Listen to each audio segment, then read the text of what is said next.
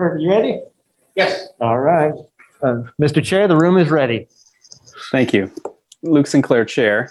Welcome, everyone. Good evening. This is the Wednesday, August 25th, 2021 meeting of the Lawrence Douglas County Metropolitan Planning Commission.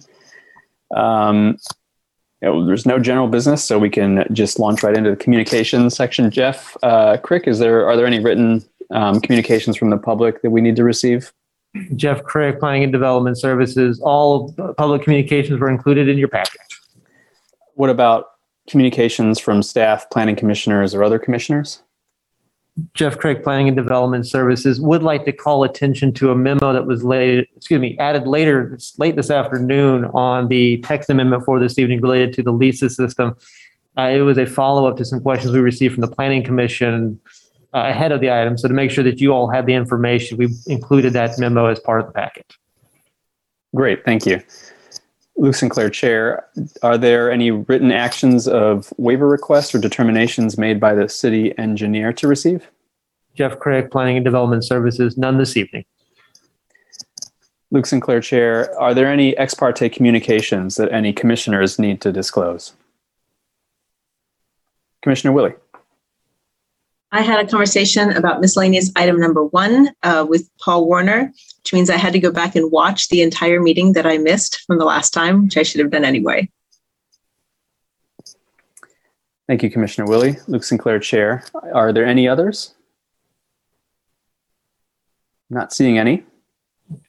Then are there any declarations of abstention by any commissioner from a specific agenda item tonight? Don't see any there. That's good. That brings us to general public comment. Are there any individuals on the Zoom call or in the chambers that wish to make general public comment unrelated to an item on the agenda tonight? And if so, please indicate that you want to talk and you have 3 minutes.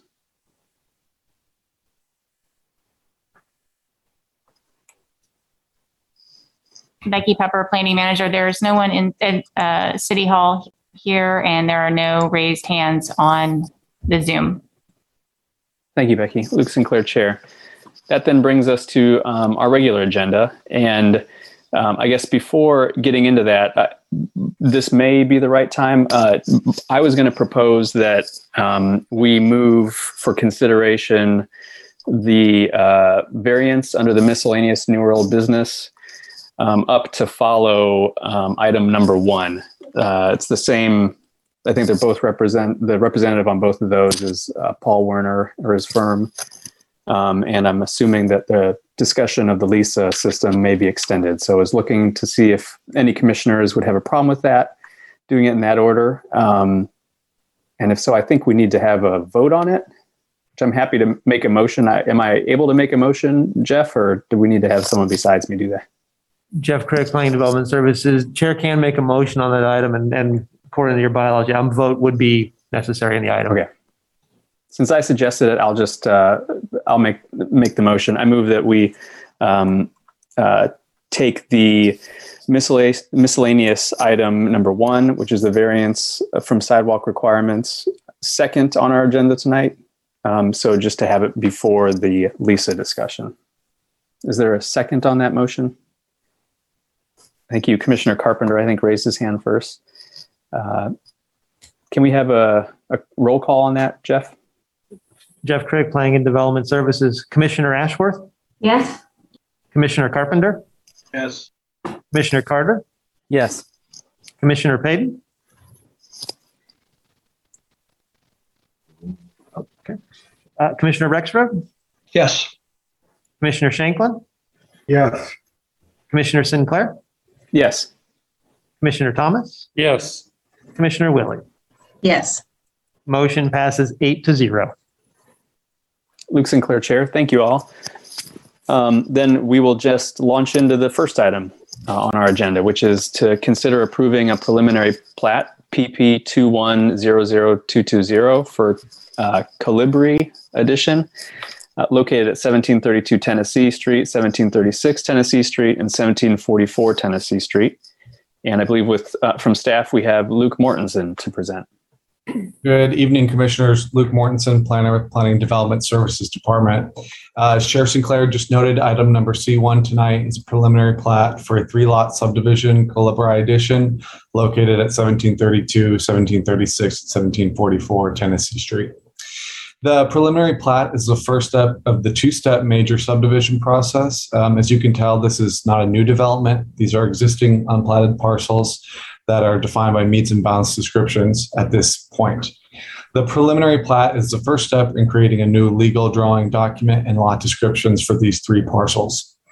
The parcels require platting via this major subdivision process in order to obtain any future building permits. I'll refer mostly to my staff report for the analysis and review, but this item satisfied the conditions set forth by the subdivision regulations, and specifically Section 20-809D of the Land Development Code. The applicant is not proposing to increase the number of lots. There are 3 existing parcels, and there will be 3 platted lots following this process. Following tonight's meeting and your consideration, staff will work with the applicant to receive and review the second portion of the major subdivision process, the final plat. The final plat document will be reviewed administratively by staff and the planning director and recorded at the Douglas County Register of Deeds. The subject property is zoned RM32 multi-dwelling residential district. The applicant has indicated their proposed land use will be 1 duplex structure per each proposed lot. Each parcel currently has a single detached dwelling. The proposed lots satisfy the density and dimensional standards for the RM32 district, and the adjacent Tennessee Street has adequate right-of-way. There are no right-of-way dedications required. The Municipal Services and Operations Department has conditioned their future final plat approval upon dedication of a 7.5-foot utility easement along the rear property line to ensure access to some varied and overhead utility infrastructure. This, of course, will be considered by the City Commission at a future City Commission meeting. With that, I'll wrap up with staff's recommendation to approve preliminary plat 21-00220 for Colibri Edition, located at 1732, 1736, and 1744 Tennessee Street. And as Chair Sinclair noted, Paul Warner is here and can speak to the topic as well. Hi, my name is Joy Ray with Paul Warner Architects. We do agree with the staff report that we received from the city, and I think Luke did a great job, and we agree with the comments and are ready to move forward. That's pretty much all I have. Luke did a great job, but if you have questions, I'm here to answer any. Thank you, Ms. Ray. Luke Sinclair, Chair. Are there any members of the public here to offer comments on this particular item? If so, if you're on the Zoom call, if you can raise your hand, or if anyone snuck in the chambers, please step towards the podium. Becky Pepper, Planning Manager. There's no one with us here at City Hall, and I don't see any raised hands on Zoom. Thank you, Becky. Luke Sinclair, Chair. Then I guess we'll bring this back and talk about it amongst ourselves on the commission. Does anyone on the commission have any questions for the applicant or for staff?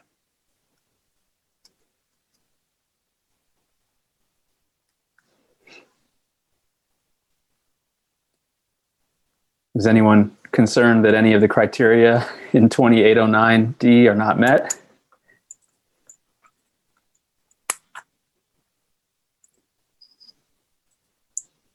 Does anybody want to make a motion?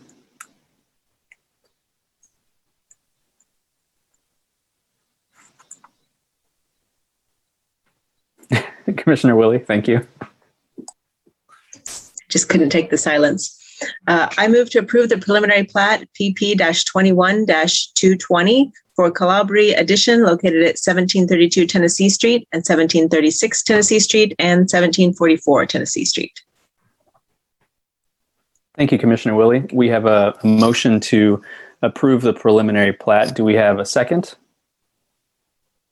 Commissioner Ashworth, I think you got your hand up. Thank you for that. Luke Sinclair, Chair. Sorry. Jeff, could we have a roll call on that, please? Yep. Jeff Craig, Planning and Development Services. Commissioner Ashworth? Yes. Commissioner Carpenter? Yes. Commissioner Carter? Yes. Commissioner Rexroad? Yes. Commissioner Shanklin? Yes. Commissioner Sinclair, Yes. Commissioner Thomas, Yes. Commissioner Willie. Yes. Motion passes 8-0. Very good. Thank you. Luke Sinclair, Chair. Next item then is miscellaneous item number, section D1, which is to consider a variance from the sidewalk requirements for minor subdivision MS 2100194 located at 700 Lincoln Street. And we have for staff on this one presenting Kyle Kobe.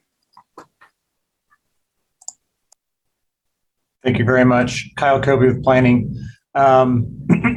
Sorry, as just announced, this next item for consideration tonight concerns a request for a variance for sidewalk requirements at 700 Lincoln Street. This item was heard at last month's meeting on July 28th and deferred to allow for further discussions with staff regarding an agreement not to protest. Just to briefly recap, the subject property is currently undeveloped. A site plan application and a minor subdivision application have been received. Subject property is the minor subdivision application proposes to replat this property as 3 individual lots. One of the code requirements is that sidewalk be installed along the street frontage. The applicant is requesting a variance from that requirement. The site contains approximately 410 linear feet of street frontage. As outlined in the memo included in your attachments, the city engineer does not support deferring the installation of sidewalk at this location via an agreement not to protest. David Cronin, city engineer, is with us here tonight as well. To recap, the options available to the Planning Commission per section 20-813B2 of the subdivision regulations, the Planning Commission may either approve or deny the variance request. Code does not provide the ability to place conditions or stipulations on approval. Section 20-813G2 states, a variance shall not be granted unless all of the following apply. Number 1, that strict application of these regulations will create an unnecessary hardship upon the subdivider. Number 2, the proposed variance is in harmony with the intended purpose of these regulations. Number 3, the public health, safety, and welfare will be protected. At this point, I am going to pivot. I'm going to open the floor for Dave Cronin. I think he might have a few words he wants to say as well. So I'll let Dave take it away. Yeah, good evening, Planning Commission, Dave Cronin with the MSO department. I think attached to the memo, you have, I guess, my response. I did watch the meeting last month and I guess understand the conversation and I could, I guess, appreciate how the different discussion points that were made in the last meeting. And overall, I guess my opinion on the matter was basically just in regard to the size of the project. It was approximately half of a city block in it is infill, but it's a new development area. And then looking at when we usually do the agreement not to protest, those are usually in isolated locations where you don't have sidewalk on a long stretch of a street, and there's really no plan to connect it in the future. You may be able to make that argument in this case. I could see that side of it. The flip side is we have sidewalk on the south side of the street for the 3 blocks to the west.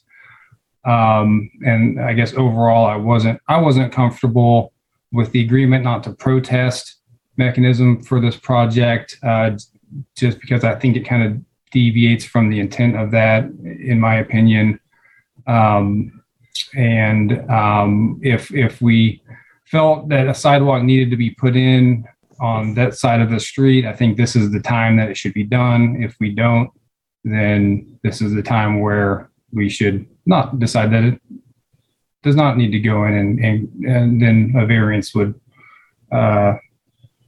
be the consideration, I guess. So that was, I guess, a little bit of my thought on my opinion on the matter. I guess I would just defer to any questions this point.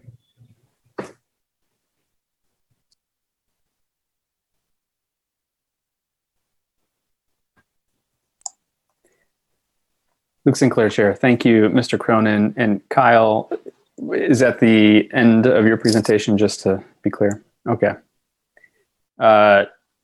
Commissioner Rexroth, did you have a question before we give it to Paul Werner? Yes, just a quick question. Thank you, Commissioner Rexroth. Just a quick question for Dave.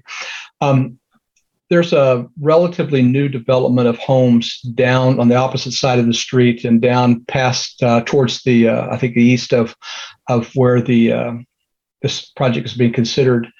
Do you have any knowledge of why sidewalks weren't considered at that time for that particular new construction? What I'm looking to understand is there something fundamentally different about this area that sidewalks weren't being asked for there because of some issue that might also apply to this area? Sure. Good question. Dave Cronin, city engineer. I think the answer is there wasn't anything different. That there was a note on the plat for that subdivision to construct sidewalks. And looking back at how that did not occur, I don't have an answer on that. I think it was missed, to be quite frank. In the past, there were instances where we didn't require public improvement plans for sidewalks, standalone sidewalk projects. And we've had a lot of discussion on that with architects and engineers on projects and should we require public improvement plans? Should we not? Back then on that project, it was not a requirement to do public improvement plans. I think the intention was that they should have been put in with the homes, and obviously the houses were constructed, sidewalks were not put in. I think back then the recommendation was to put in sidewalks. There was a note on the plat that said sidewalks would be constructed. And so obviously there was something missed on that subdivision. Thank you. Commissioner Rexroth again.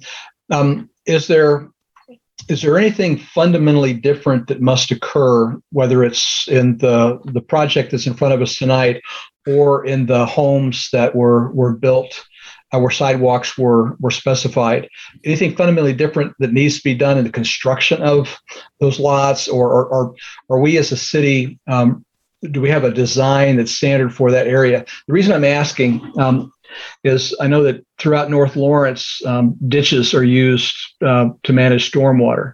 So I'm just wondering, do we have a plan then for how sidewalks would be constructed in an area that currently manages stormwater? And is that something that's consistent and ready to go across the area? Or is there some other development work that needs to be done? Dave Cronin, city engineer.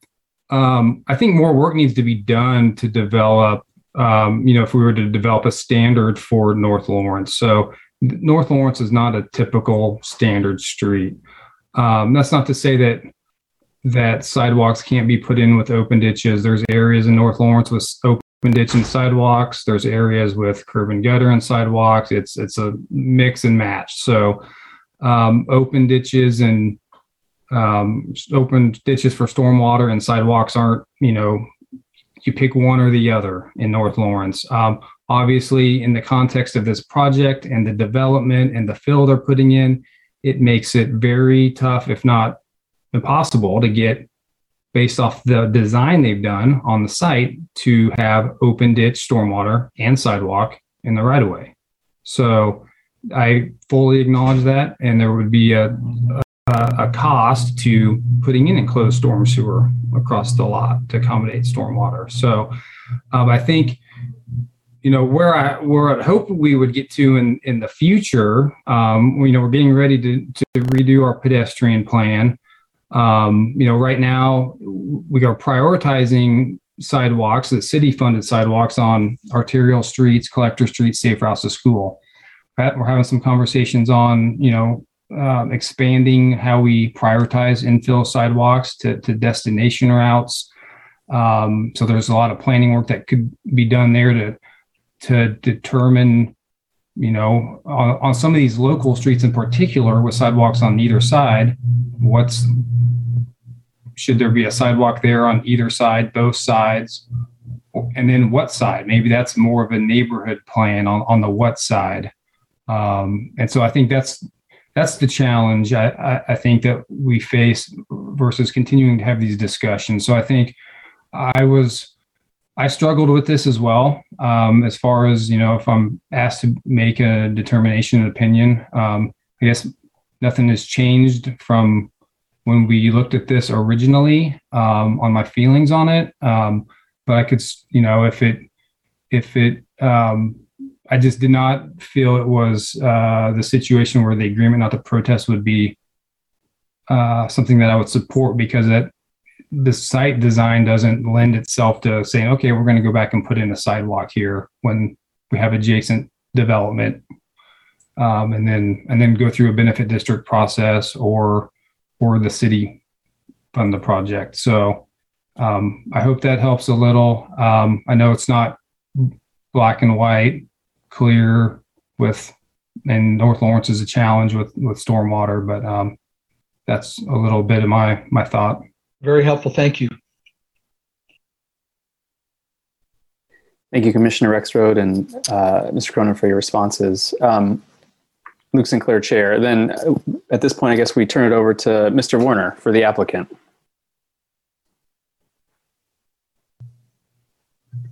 Good evening, Paul Warner with Paul Warner Architects. I promise I will not reiterate much of what we talked about last month. I do feel like we're making progress. I like to think that at least we can all agree, as Dave just mentioned several things, that one size does not fit all. So I feel like we're at least moving in the right direction. I appreciate the commission continuing the discussion. I feel like maybe this is why on our side we're pushing this a little bit more, because I think this is helpful. I think in the last couple of months that these discussions about the sidewalks and certainly the issues in North Lawrence, I think it's good, and I appreciate Dave being here and answering questions that make it easier on all of us. And at the end of the day, get us sidewalks where we ought to have sidewalks and where we want them. So Joy Ray from my office, and I think Jeff Crick also visited with Dave over the last month. And like you mentioned, you have a memo in front of you about, where he landed, and it is a tough call. I wanted to point out a couple things in the last year, just in North Lawrence. So we did a minor sub on Walnut Street that the owner was allowed to sign an agreement not to protest. We split one of my properties on Elm Street, and I was allowed to sign an agreement not to protest a benefit district. Both of these don't have curb and gutters. They're open ditches. They're actually really flat, so it actually made the sidewalks a little easier. But I think those were the right calls. There were no sidewalks on Elm Street for sure. So I think the idea that with no sidewalks on each side on Elm, that the agreement not to protest was probably the right answer. I will mention now, we did doing a little research on other things. Not sure exactly how this popped up, but the American Planning Association actually has a memo out about agreements not to protest, and it says it's the special assessments is a very reliable method of financing sidewalks after the street's already built. So even they acknowledge that once the street's already built and the sidewalk's not, that it is a lot more complicated, and certainly in this situation, it's a lot more complicated. All right, a few reminders about what we're facing. The entire properties, almost the entire properties in the floodplain, we're adding 2 to 3 feet of fill almost over the entire site. As Dave would agree, and he even mentioned that the ditches handle much more water than an enclosed pipe can. Our entire site does drain to the north. We've offered a solution to provide the sidewalks to Lions Park. I think that's reasonable as opposed to just opting out of everything. So Dave did mention in his memo that no argument that's about 410 feet of sidewalk. So that does get a reasonable amount of distance on that side. But I'll quote him. I think you had the right comment that maybe we should be discussing is, do we really need sidewalks on both sides of Lincoln Street? And hopefully you guys have driven it. If you drive Lincoln Street, the park's on the other side. I know that's what our code requires, but gosh, doesn't it make the most sense in the world is to put the sidewalk on the north side of Lincoln? It's disappointing that the single family homes, that was a note on the plat. I think Kyle was going to do some research to find out at least if they sign an agreement not to protest a benefit district, and we'll let you guys chime in on that. But I know that's kind of a different question, but thinking about Lincoln Street, if you've driven it, that I'm going to have to admit, I don't see sidewalks on both sides of the street. I'm not sure who that helps, but with the 11 new houses and the access to the park right there, it seems that if there is a sidewalk, it probably ought to be on the north side. That seems reasonable. I mean, again, that we would look for, we're happy to sign an agreement not to protest a benefit district. I know I'm not quite sure how the first bullet point on if you guys deny the variance, how that it says the applicant would still have the ability to request an agreement not to protest. I'm not sure how that plays in. I think we've done that. We would still hope that even if you approve the variance, in my mind, we would ignore the line from the city attorney that says that sidewalks could never go in, and we would still sign an agreement not to protest about the district. We still think that's the best idea. So I guess I would be curious if the single family homes did at least sign an agreement not to protest. And again, I think I'd follow up with, I think maybe that's the bigger question that we've all stumbled upon is, do we really need sidewalks on both sides of Lincoln? And if we don't, then where should it go? And maybe it should go to the north side, and maybe that makes all of this a little easier. So that's all I have. I'm happy to answer any questions. And Joy's here as well if she may know more about the site plan. So thank you again for considering this and helping us try to figure this out for all of us. So I'll stop there. Thank you. Thank you, Mr. Warner. Luke Sinclair, Chair. Are there any members of the public on the Zoom call or in the City Commission chambers that wish to speak on this item? Becky Pepper, Planning Manager. There are no members of the public in the City Commission room, and I do not see any raised hands on Zoom. Thank you, Becky. Luke Sinclair, Chair. Then with that, we'll bring it to the Commission for discussion. And I guess before launching in, I just wanted to see, Kyle, Mr. Warner mentioned you doing research, or he was under the understanding that you would look into that. Did you have a response to that? Kyle Kobe with Planning. Yeah, so that was the same project that Dave was talking about when he was giving his remarks. But just to very briefly reiterate, it is noted on the plats. I think the intent was that they be provided. Obviously, they were not. I don't know the exact specific details of what happened at what time, but I can share that both the preliminary, the final, and then the subsequent minor subdivision all showed an indication that sidewalks were to be constructed. So there was no agreement not to protest, as far as I am aware, due to the expectation being that they be installed. So. Luke Sinclair, Chair. Thanks, Kyle. Then I'll open it up to the commissioner. Does anybody have a question or comment to make? Who wants to launch in?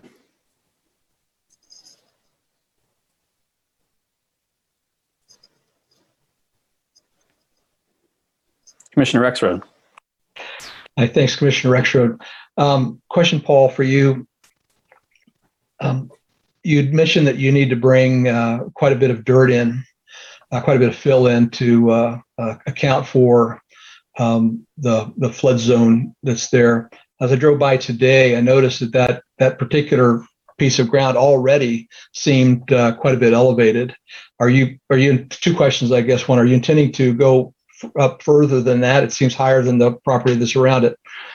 And the second question is, if the waiver request is denied and you put sidewalks in, would you go about building differently to accommodate sidewalks than if the waiver request was allowed and you did not build sidewalks? The reason I'm asking that question is I'm wondering about how you would think about building that, any costs you would incur to prepare for a sidewalk that might come in the future. Let's start with the fill. So they have, I think, put a little fill on that, but no, it is to the south of that property is probably 2 or 3 feet below the flood elevation today. That's what's one issue that we're trying to help one of the neighbors to the southwest that has she would say, a drainage issue in the corner of her lot. But if you drove it, then you realize, so all the houses are obviously a lot higher.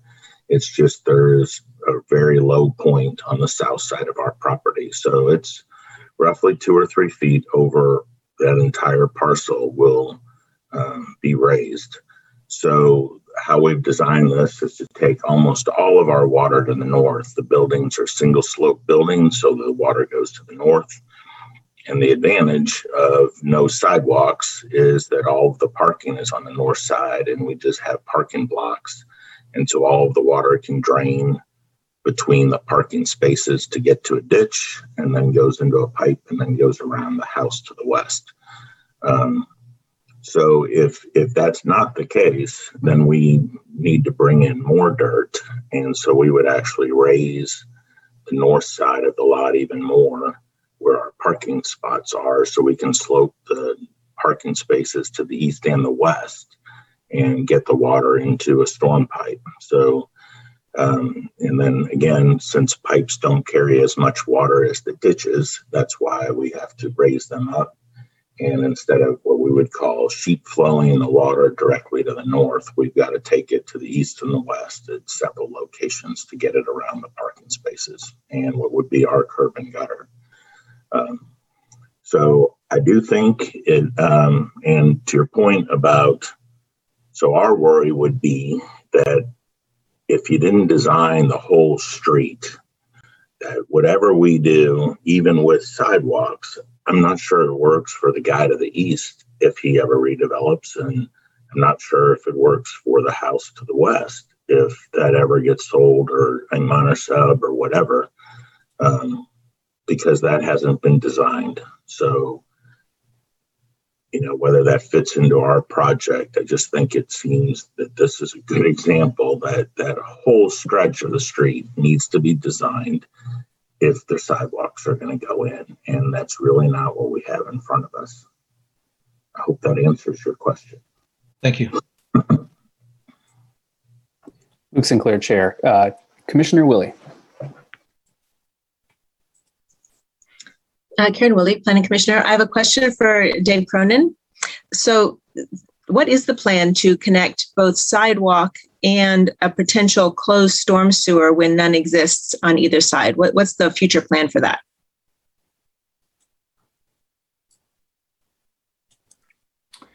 Dave Cronin, City Engineer.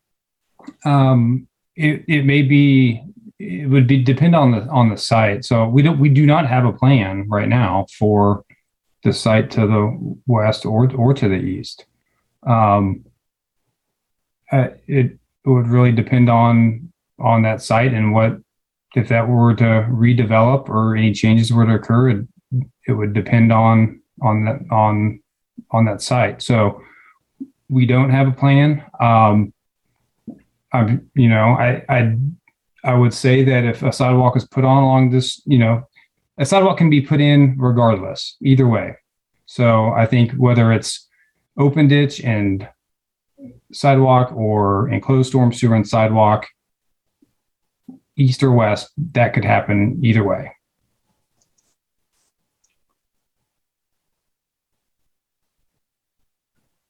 Luke Sinclair, Chair. Go ahead, Commissioner Willie. Thank you. Karen Willie, Planning Commissioner. A follow-up. So that's, so the question of a discontinuous sidewalk is one thing, but where is the closest closed storm sewer to that location? Because you'd mentioned in your comment that a ditch and a sidewalk would not be applicable for that site. There is enclosed storm sewer to the west. It's kind of a combination. There's enclosed storm sewer and an open ditch to the west along Lincoln Street. So it's more of a swale. So I think a lot of the stormwater is in the enclosed system. And so from what I've seen on the site plan, we're picking up the water in the right of way, running it in an enclosed system to the south along the west property line, then daylighting it, and it will daylight and eventually get down to the corner where there's an existing enclosed storm sewer system. And if I'm mistaken, Paul, please correct me.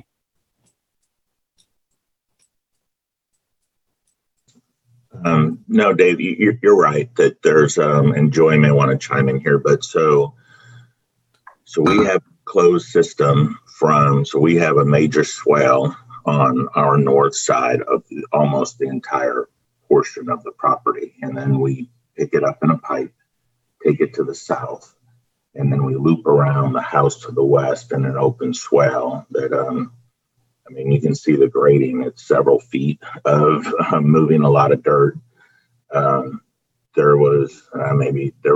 We're crossing two sewer lines, and the house to the west is owned by somebody else. And there's a lot going on at the corner of 7th and Lincoln that the engineers thought this was the best plan, and the open ditch is better, and we can get into a storm sewer at the intersection. But they didn't want to run the pipe right down Lincoln because of other utilities and other things going on. So this was the best plan. They worked it out with Matt Bond, the stormwater engineer. And on one hand, it helps generate a bunch of dirt for us, but it should help some of the flooding on some of the city's property around the corner. But that southwest corner is the pinch point. It's really tight, and it runs into other people's property. And that's why we have what we have. But they did not want to run the pipe down Lincoln because it didn't work with the other utilities. So hopefully that helps. Thank you. Luke Sinclair, Chair. Other questions? Commissioner Willie? Karen Willie, Planning Commissioner. So I was not here at the last meeting of when this was discussed, but I did go back and watch it. And it seems a lot of the discussion was about what constitutes a hardship. And I did drive out to the site, and it just happened to be after that 5-inch rain that we had, and can confirm that there is a significant drainage issue with that property that I imagine would probably also impact the neighbors. So I think that the hardship here is the drainage and how we manage the stormwater when we don't have a complete system, as opposed to strictly the cost of a sidewalk. And I think that does make it different from other projects we've seen.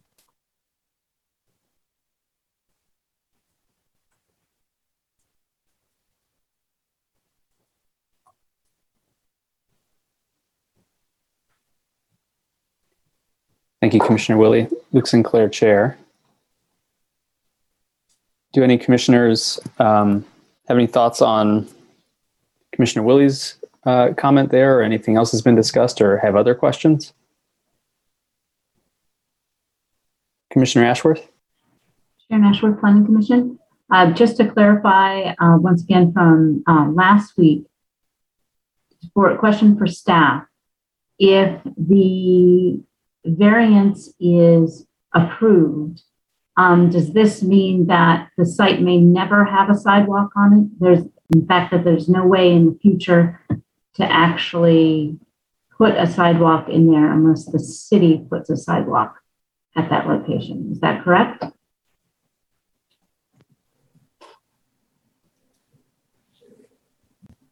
Jeff Craig, Planning and Development Services. I believe Randy Larkin has his hand raised, Chair, so I will defer there.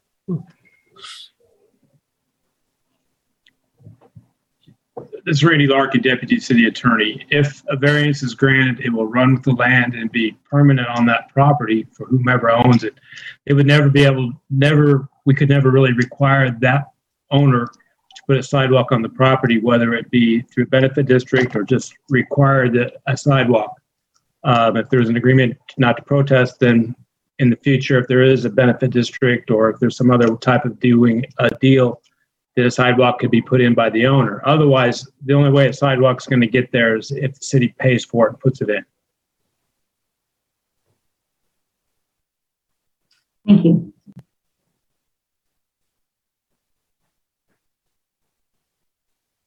Luke Sinclair, Chair. Commissioner Willie.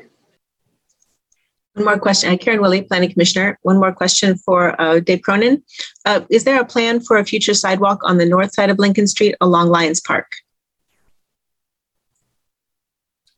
Dave Cronin's the engineer. There is no plan on the north side at this time.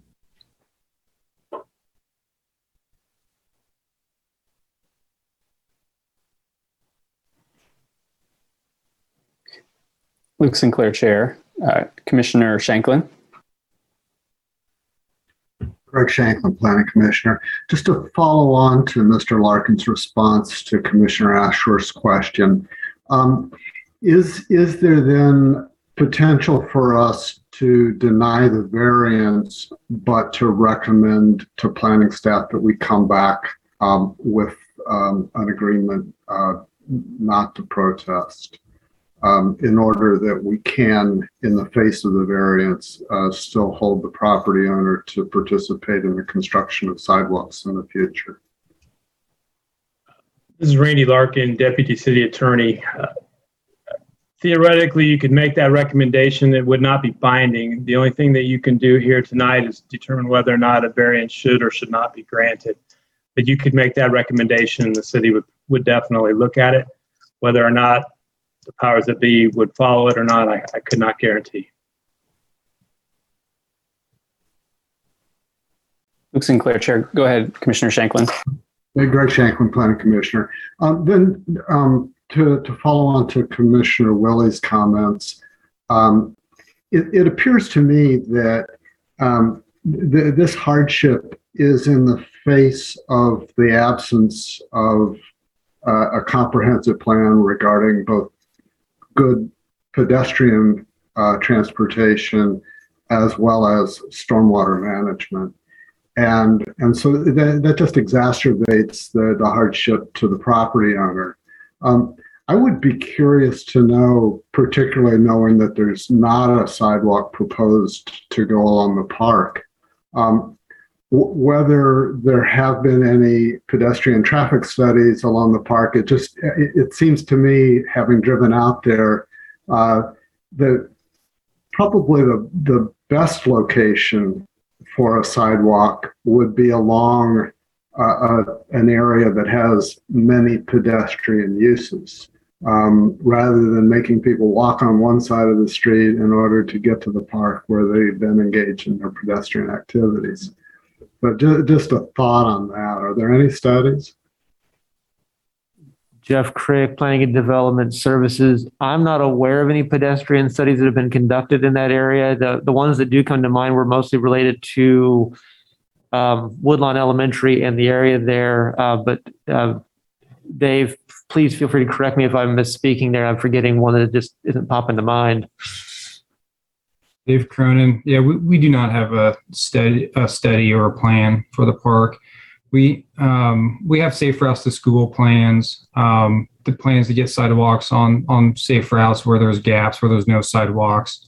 Lincoln Street to the west of 7th is a safe route to school route, and 7th Street north and south is, but this section is not. So it would provide a connection to the safe route, but it's not on the safe route to school. So At some point in time when we've completed gaps on arterial streets, collector streets, safe routes to school, we'll be looking at other priority destinations on local streets. And so I would hope that at some point there would be more detailed plans for this area and other areas of town, particularly on, local streets with sidewalk on either side of the street.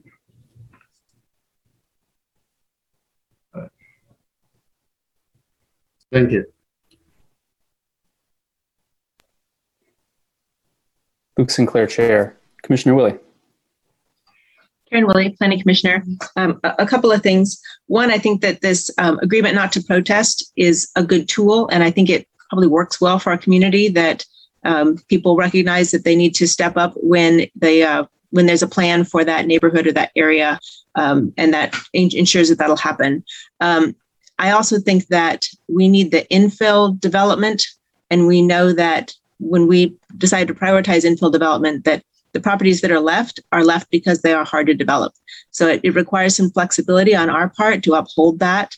I'm not a big fan of not having a sidewalk there ever, but I also think that with the park across the road, that if there were a need for a sidewalk, that is a more logical place for it. I think this is something that I could stand behind, not having a sidewalk here in exchange for having some additional housing.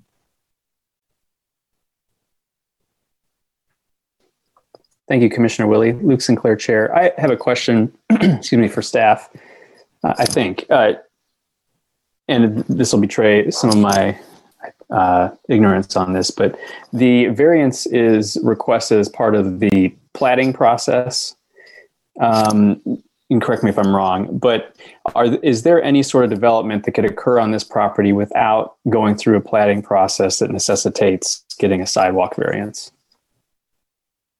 Kyle Kobe with planning. Yeah, so the reason for this, you're right. This is a variance from the subdivision that comes from the subdivision regulation. So it is associated with the minor subdivision, which in turn was applied for because the current configuration of those lots are 9 more individual, more residential size lots.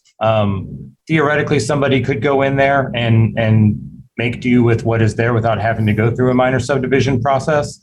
As long as you work within the lines that were established there already. I haven't done the analysis to see, what size of house you could get in there, how many of them or anything like that. But as long as you didn't have to combine the lots to make room for what you wanted to build, that's theoretically possible.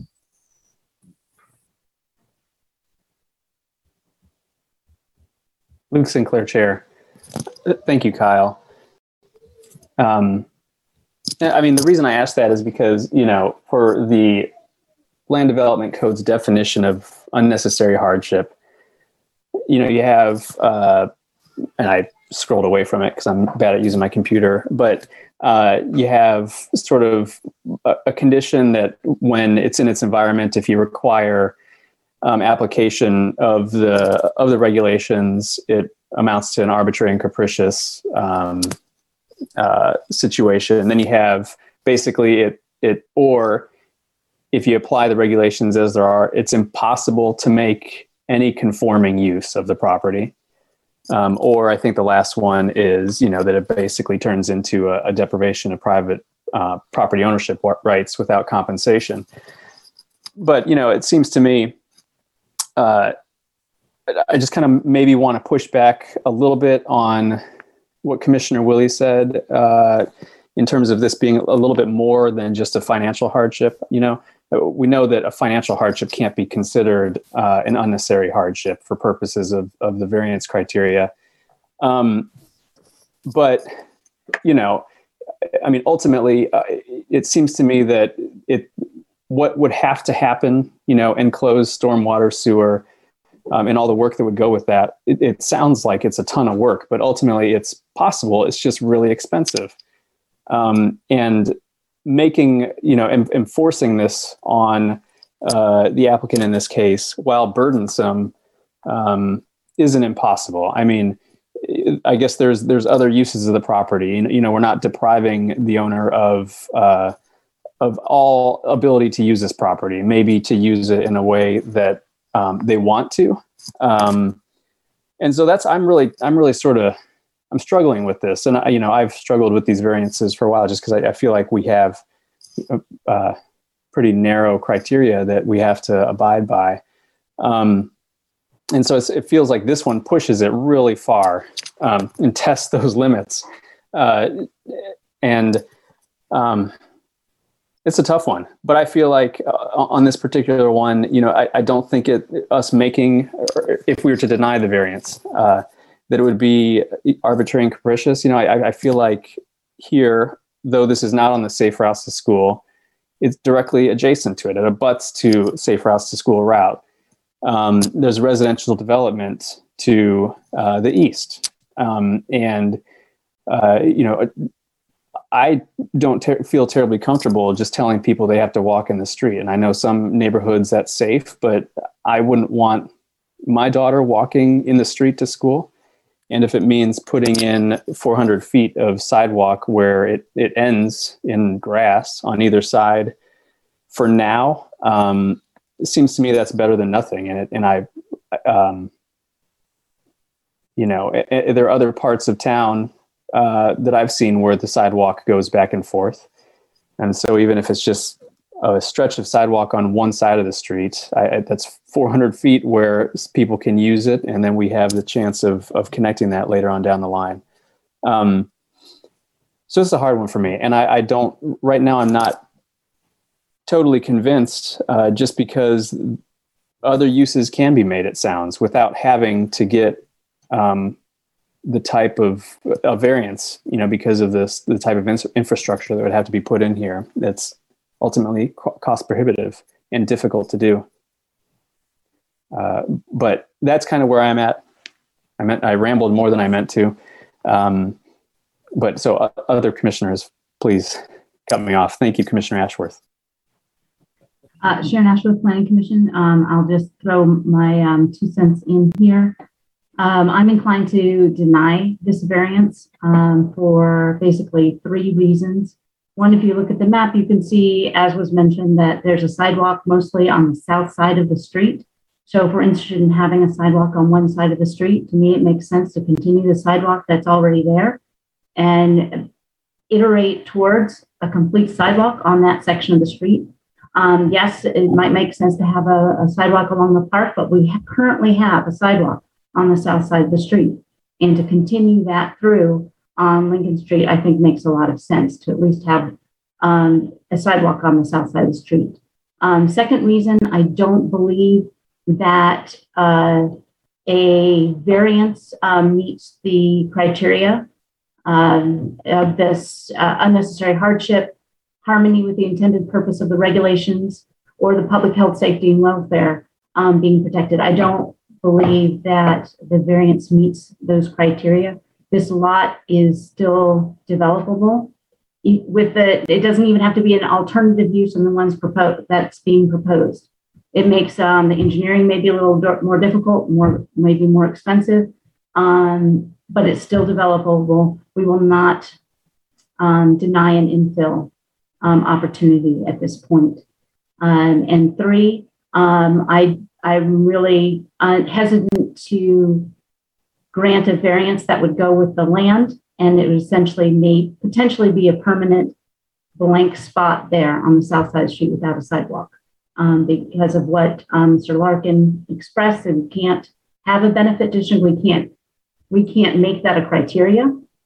We can just suggest it, and I'm not comfortable with that's not enough for me to maybe potentially they might be willing to sign a benefit district down the road. So to me, this is sort of a permanent absence of a sidewalk if we were to grant this variance. So my inclination is to deny.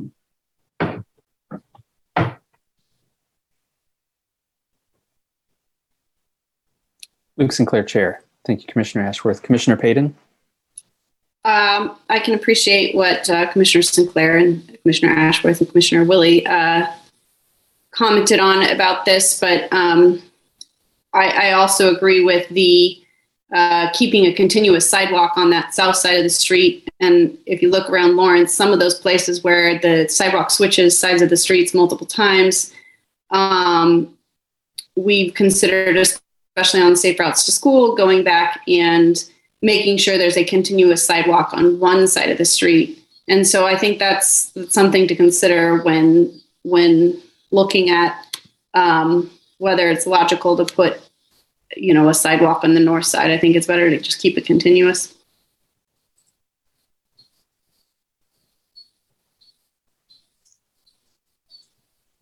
Luke Sinclair, Chair. Thank you, Commissioner Payton. Commissioner Carpenter? A question for staff, either Jeff, Becky, or probably Randy.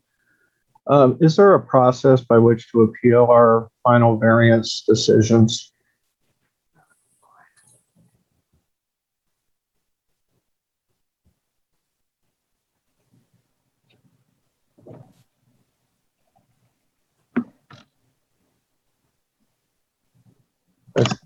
How about Randy? This is Randy Larkin, Deputy City Attorney. Absent the owner relinquishing or giving it up, no. Jim Carpenter, Planning Commissioner. It seems very odd that decisions regarding land use are not appealable. Those made by the Board of Zoning Appeals are appealable by either the city or the landowner to the district court. But we're vested with authority to make final decisions as to a variance for land use with no appeal process. That doesn't make much sense to me. This is under the subdivision regulations. I believe that if you were to grant or deny the variance, I suppose either side could then sue. But you make the final decision for the city on this particular decision regarding the subdivision regulations. There would probably be an opportunity either for the city or for the applicant to perhaps pursue this in another jurisdiction or another venue. Jim Carter, Planning Commissioner, I would think that at least there'd be the opportunity to have the city commission look at it. I don't know what the process would be. Apparently there is none, but I'm surprised there's no way to do it. That's an awful lot of authority for us. And we are in the position here of making what's essentially a judicial determination on applying the facts of this, applying the regulations of the city to the facts in this case, and trying to meet a very strict criteria of a variance. I have to share the concerns of Chair Sinclair, Vice Chair Ashworth, and Commissioner Payton. I don't think it rises to that level. I mean, my preferred solution would be somehow we had an agreement not to protest, that it was site planned with the provision for a sidewalk when it was time to put the sidewalk. But that doesn't appear to be an option right now. The reason currently the city code says sidewalks on both sides of the street. We aren't really doing that, but that grew as a result of the very thing that Commissioner Payton pointed out and others, that we have sections, especially out on Harvard Road, which was the topic of discussion at the time, that jump back and forth between the north and south side of the street. And that resulted in the provision of sidewalks on both sides of the street. I think that topic is kind of percolating in the background about being revisited, but it's not been done yet. And, so perhaps when the land development code is revisited, it could be looking at sidewalks on a neighborhood by neighborhood basis, as is now the process for traffic calming or traffic patterns, and determine whether both sides of the street or one side of the street would be appropriate in a particular place. Because I still stick by what I said last time in my much longer rant than what you did tonight, Chair Sinclair, that one size does not fit all, but that's essentially what we're bound by right now. One size fits all, and this is what the rules are. And I can't see us carving out exceptions to the rules for particular projects. on something with such clear-cut definitions of requiring that have to be met for a variance. I don't see the undue hardship here. We have the city engineers here saying, here's how we can do it. It's possible, and it might cost a little more, and they might put off requiring it be put in. That's going to be up to the city when it's actually built. But so I'm going to have to vote no, even though I don't want to, just because that's what the regulations in my mind require right now. Thank you, Commissioner Carpenter. Luke Sinclair, Chair. Commissioner Shanklin? Shanklin, Planning Commissioner. In all this, I appreciate, Commissioners Carpenter, Payton, and Ashworth, and Chair Sinclair's comments on this. But I'm still left wondering, and this is a question for Mr. Larkin. Your response to my previous question, I think, was that we could deny the variance with a request to staff to support the agreement not to protest, and that would be also a specific request to the city engineer to reconsider that proposition. In the absence of that agreement, we're left with a denial of the variance. So that seems to me to get the position that Commissioners Carpenter, Payton, Ashworth, and Sinclair are interested in pursuing, yet also open up the possibility that we have a better solution for the sidewalk to be put in place over time with an agreement not to protest. So would that work, Mr. Larkin? This is Randy Larkin.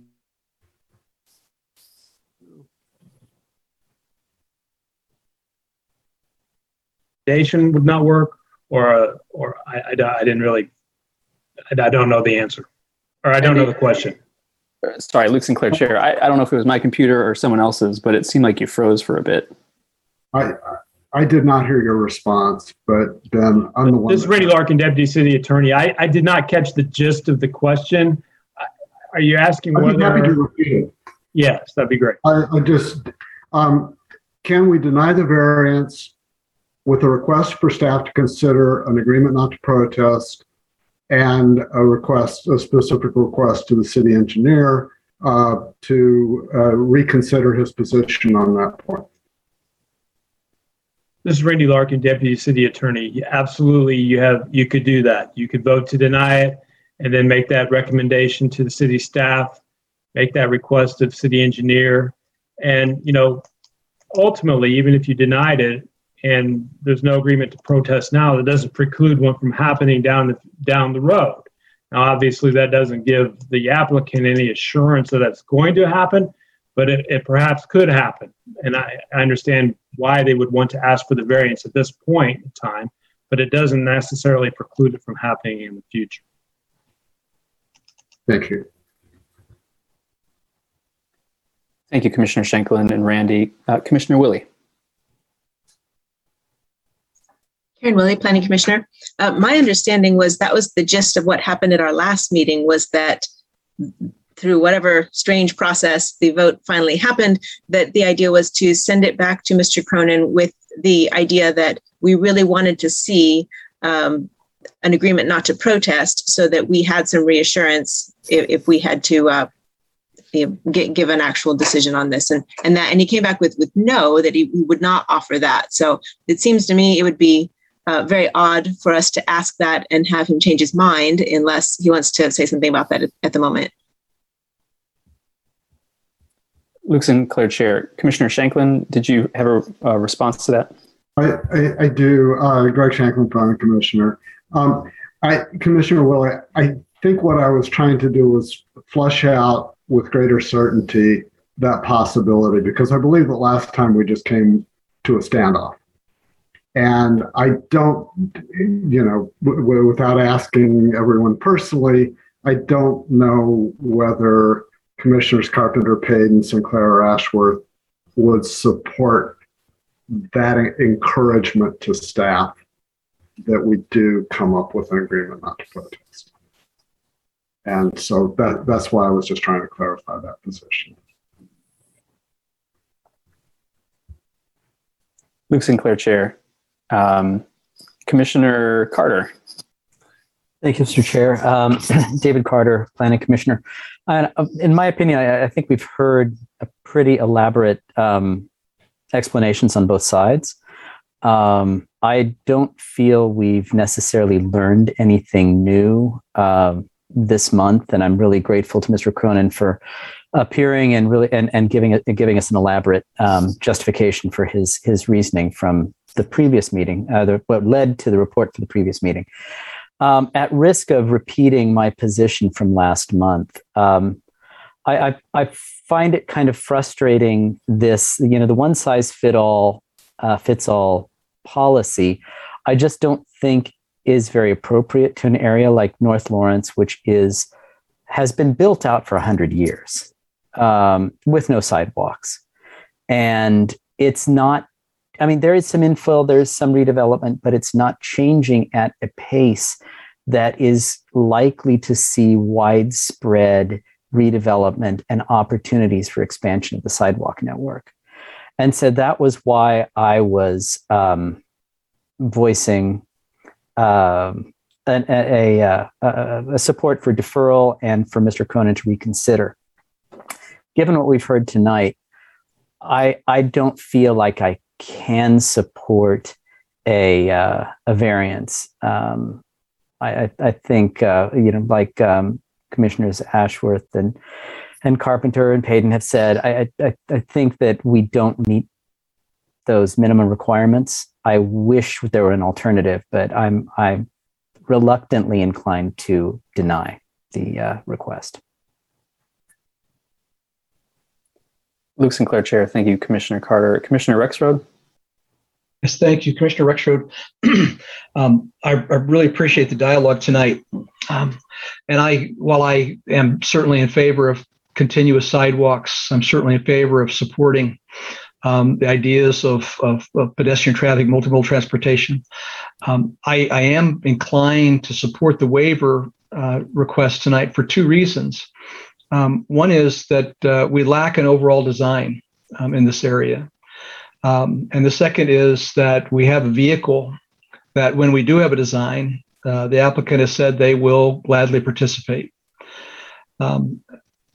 If it were not for either one of those things, if there was a design in place, I would absolutely say you build a sidewalk. If the applicant was in any way trying to dodge or not participate, I would also lean in favor of denying it. But given those two things, I think that there is a hardship in place given the nature of that area. I think that there's some unknown risk of hardship down the road should a sidewalk be built and then the design be landed in a way that requires some fundamental change in what the applicant has built already. So for those reasons, I lean towards approving the waiver. Thank you, Commissioner Rexroad. Luke Sinclair, Chair. Commissioner Thomas, I'm sorry, you've raised your hand a couple times and I've overlooked you. Go ahead. Charlie Thomas, Commissioner. While I am new to the Planning Commission, I come from a public school education background, and one of the superintendents said to me, Charlie, I can hire principals all day long who will just follow the rules. That's easy to hire. What I need are principals who are willing to look at the situation that arises and not necessarily follow the rules because it's the right thing to do. I look at the city park on the north side, no sidewalks. I look at the housing on the north side that was supposed to have a sidewalk. There is no sidewalk, and it was overlooked for some reason. It appears to me that the reasonableness of taking care of the rainwater that happens over there and what Paul has talked about. And the engineer has said, there's no absolute right answer to this. I can see this. If I have to go to a rule, I can say, I could see this as a hardship.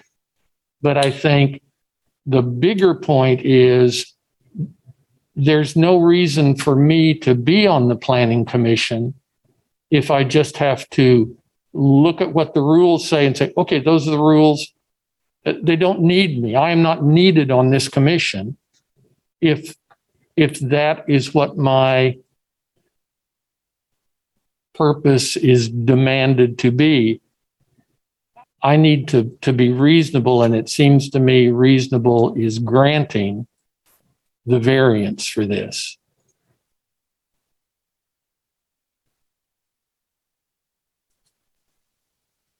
Thank you, Commissioner Thomas. Commissioner Willie? Karen Willie, Planning Commissioner. I'm along the lines of Commissioner Thomas at this point. I feel like we've decided that one size fits all is not an appropriate answer. But if we don't allow this variance, then we will not allow any sidewalk variance, in which case there really is no public process for that. And it's all up to Dave Cronin alone to decide if there will be an agreement not to protest or not. But it takes away the only tool that an applicant would have to ask and bring forth some kind of unusual circumstances. So I think if for no other reason, I would like to uphold the variance, because I think if we deny it, then we have taken a stance that there's no sense in asking. There's no longer a public process.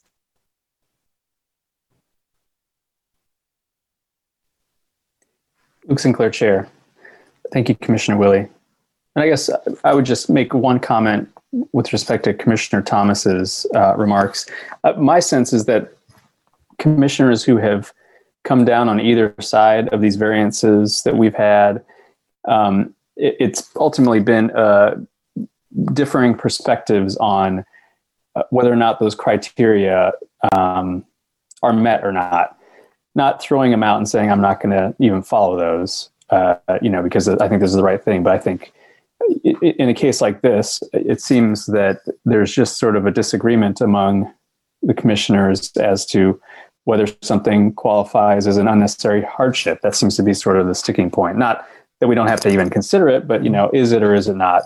So I think that we're doing a good job of trying to tease these issues out, and I appreciate everyone's efforts in that regard. Commissioner Shanklin?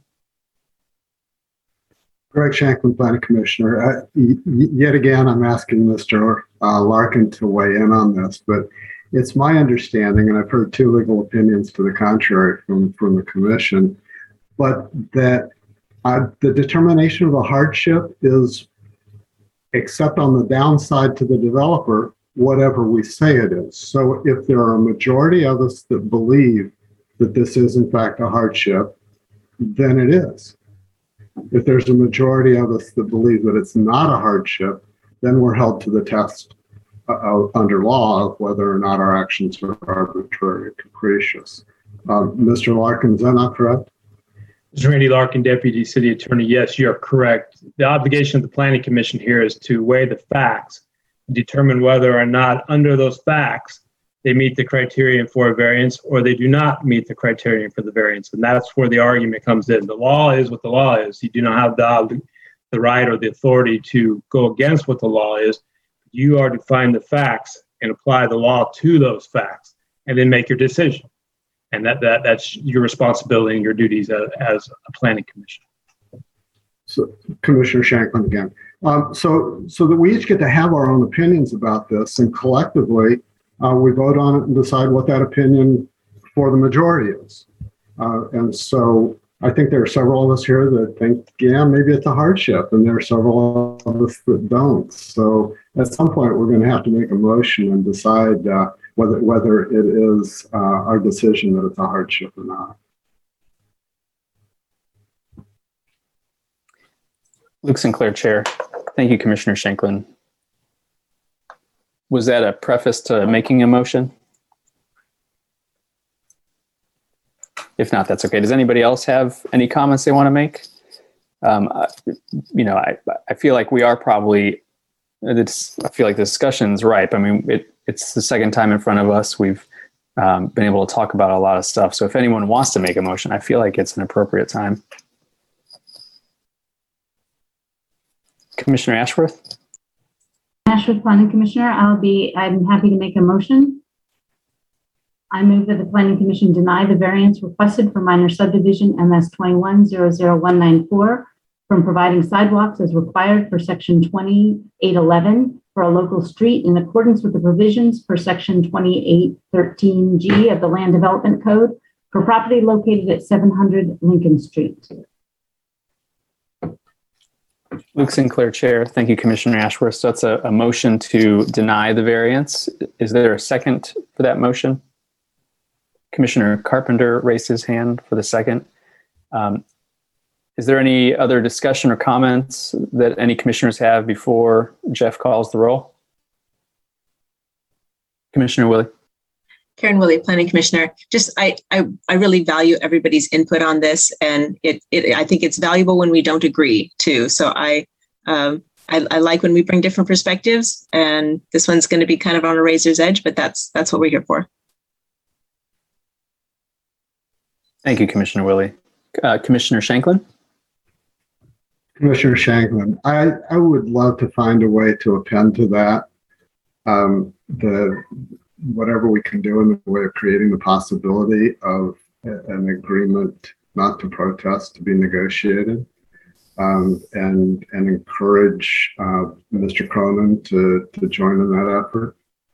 Is there any way we can do that? And this is to ask both Commissioner Ashworth and the second.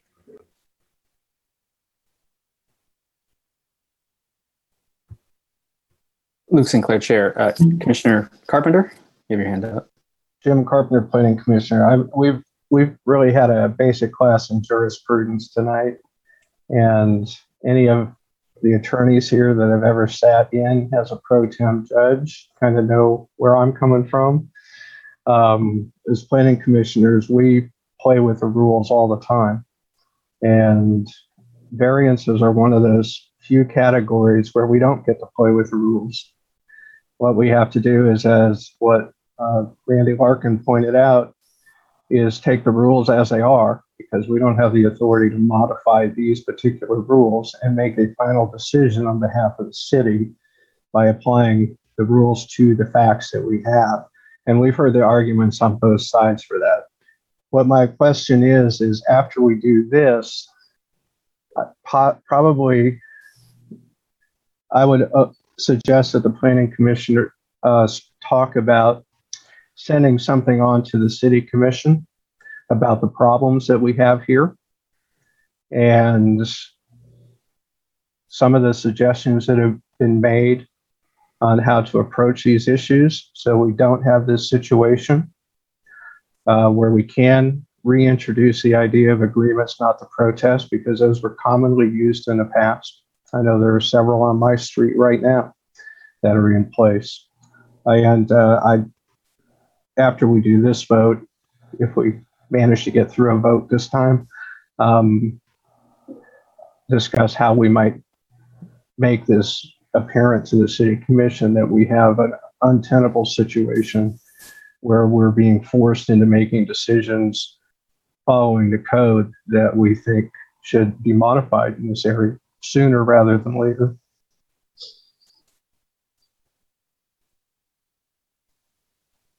Luke Sinclair, Chair. Commissioner Ashworth. Commissioner Ashworth, Planning Commission, just to be clear, since I made the motion, I do agree with Commissioner Carpenter's comments, but I'm at this point not willing to modify the motion. I think our comments and this session will serve that purpose that Commissioner Shanklin is talking about, that the concern is out there. The City Commission really needs to address this. So I don't think the motion needs to be amended at this point to muddy the waters.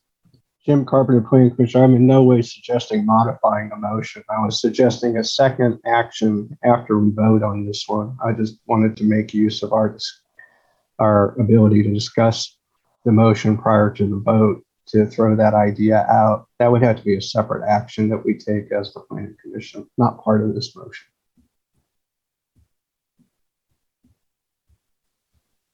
Luke Sinclair, Chair. So Commissioner Shanklin, it doesn't sound like the movement on this one wants to amend or append the motion. So I guess with that, unless there are other comments, I assume then we take a vote, or does any other action need to happen on Commissioner Shanklin's request? Jeff Craig, Planning and Development Services, seeing no interest from the individual that made the motion, and it would just be tabled at that point. It would need no other action. Luke Sinclair, Chair. Thank you, Jeff. Then let's take the roll, I guess. Thank you. Jeff Craig, Planning and Development Services. Commissioner Ashworth? Yes. Commissioner Carpenter? Yes. Commissioner Carter? Yes. Commissioner Payton? Yes. Commissioner Rexroad? No. Commissioner Shanklin? No. Commissioner Sinclair? Yes. Commissioner Thomas? No. Commissioner Willie? No. Motion passes 5-4.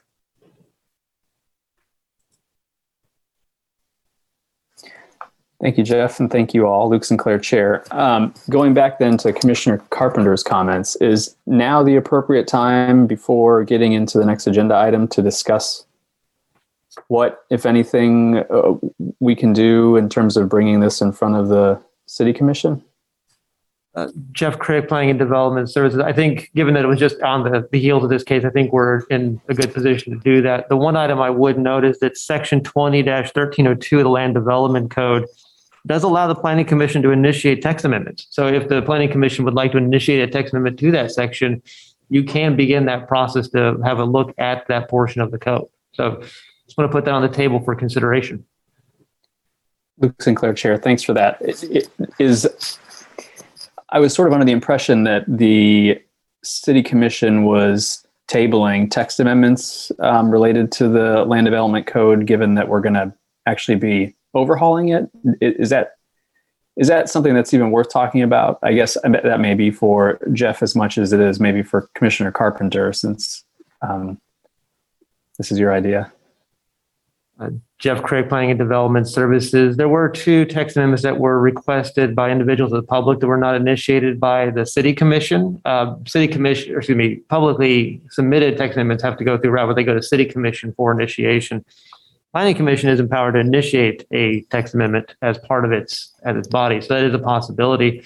We are looking to do a revision to the Land Development Code. So I would expect that this discussion would definitely feed into that revision process and look at the codes that we have there. So is my expectation, if it's not initiated or there's not an amendment already scheduled, it would be included as part of that look that we do to the development code. Luke Sinclair, Chair, if we were to do a text amendment on this particular section, the variance section, is that something that would be speedier than waiting for the complete revision of the Land Development Code? Jeff Craig, Planning and Development Services. Great question. And off the top of my head, it may, it also may not. It's hard to tell as we start to do the research and go digging into the code a little bit. But my hunch at the moment would probably be speedier, but I'm not sure I can guarantee that at the moment. Thank you. Luke Sinclair, Chair. Commissioner Carpenter, I'd be curious to know your thoughts on text amendment or other ideas that you may have. Jim Carpenter, Planning Commission. Jeff, I'd just like to clarify, this would be a text amendment to which part of the code exactly? I could see this as being simply adding an option of an agreement not to protest. Just where would that have to go? Jeff Craig, Planning and Development Services. Given that the variance procedure is in Article 8, which is the Joint Subdivision Regulations, I would envision it to be going in there because that article is almost in many ways self-contained. So we'd be looking at an amendment to the variance section of Article 8, not the variance section of Article 13, which is where the BZA typically would see a variance. So Jim Carpenter, Planning Commission, if we asked to initiate a text amendment with a recommendation to just simply be that with regards to sidewalk variances, one of the options is a signed agreement not to protest, and that all site plans be drawn to accommodate the future placement of a sidewalk and any other drainage structures or whatever are required. You know, it would be for staff to work out just a list of what would have to be on a site plan. Is that narrow enough that it could be done pretty quickly so we can try to stop this variance problem that we're having right now? And also, on a side note, I guess this is a question to Randy. If we deny a variance, does that preclude the current landowner from ever asking for the same variance again?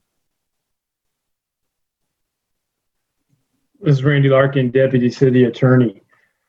I'd have to look at the code regarding Chapter 8, regarding whether it would preclude that ever from the future.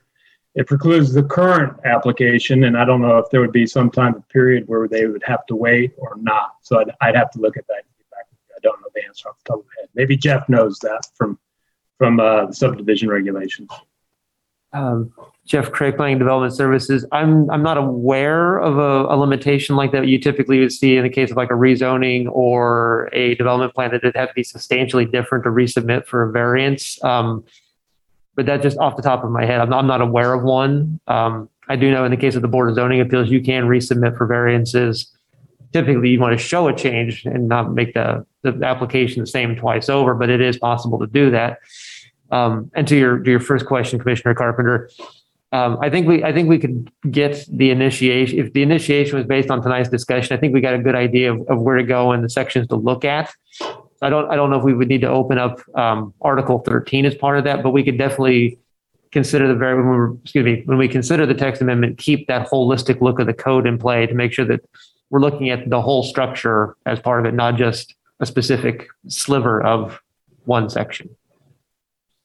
Jim Carpenter, Planning Commissioner. I guess with regard to the possible reapplication, I know as you mentioned, with zoning, you have to submit an affidavit of significant changes in order to come back after a certain amount of time, and it must be done within a certain time period. We have that example. We have an example with the Board of Zoning Appeals. So if we don't have that in the variance chapter that we have to follow, would it be advisable to have something there that addresses that issue? Because circumstances do change. And if they do change enough, if the interpretation under the current one is you can never ask again, that doesn't seem fair to a landowner to be bound forever by asking under a current code when the code changes, which might permit them to ask at that time for a different reason. So I guess now we're talking about two subsections under the variances. Jeff Craig, Planning Development Services. I think we could take a look at that and just to kind of understand what is allowed and what is possible, and process out some options and take a look to see on both those fronts. I don't think that would be difficult at all under an amendment. Thank you, Jeff. I think I'd like to make a motion based that we initiate a text amendment with what has been discussed here, about which I'm sure we have good notes out there that I can't repeat right now. This is how we change rules without ignoring rules. And we have that ability, so let's make use of it. So I guess my motion is I'd ask that the Planning Commission initiate a text amendment to provide the provision for sidewalks that would allow for an agreement not to protest if site plans are drawn up and followed that would permit the future construction of the sidewalk and associated city infrastructure, as well as looking at the code as to the ability or inability of an applicant to resubmit a variance request in the future. Luke Sinclair, Chair. Thank you, Commissioner Carpenter. Jeff, is there enough there for you for purposes of recording the motion and we can find a second?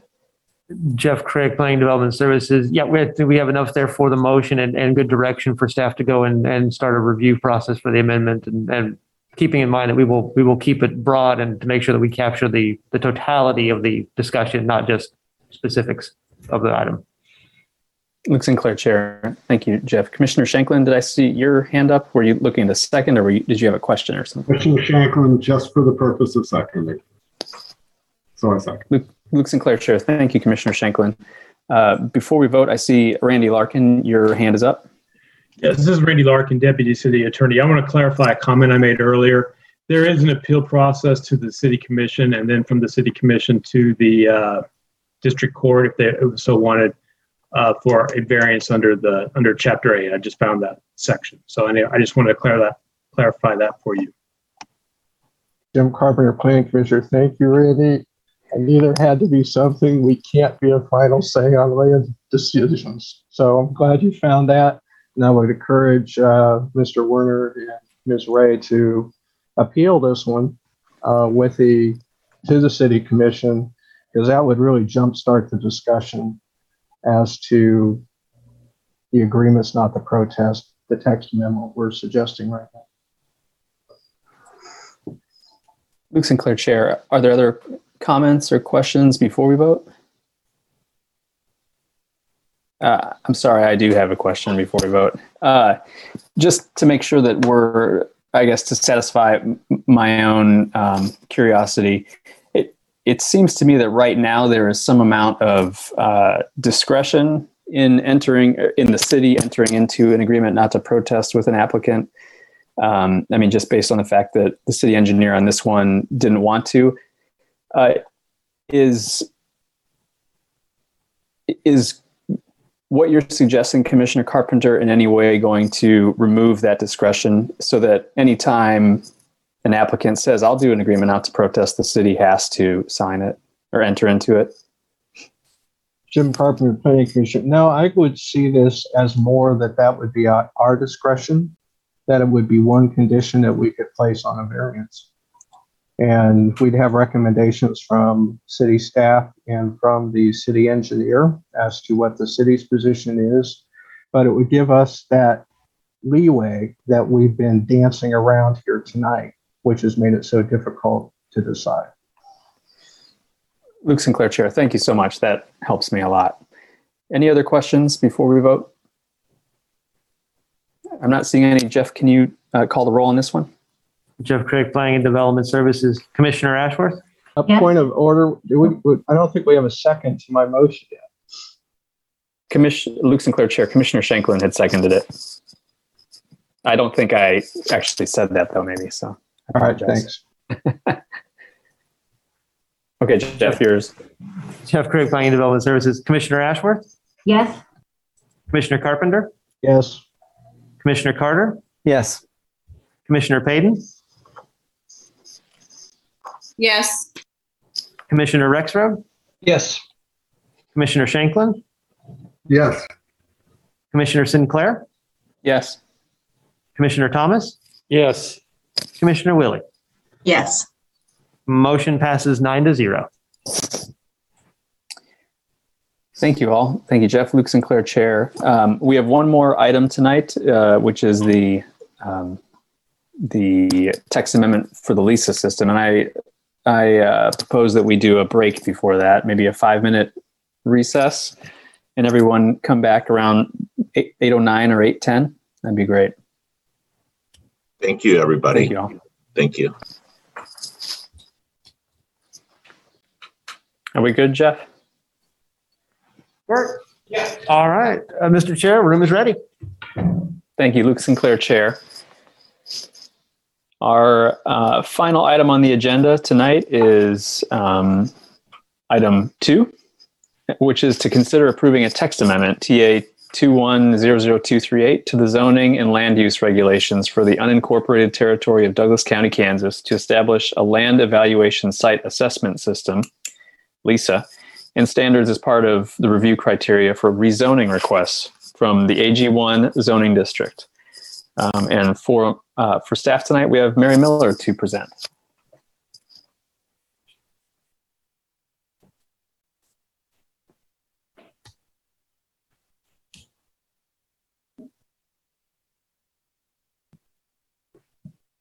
Good evening, Commissioners. Mary Miller, City County Planner. And this text amendment actually has two parts. There is the simple revision to the zoning regulations, and then there's also the development of the LISA system.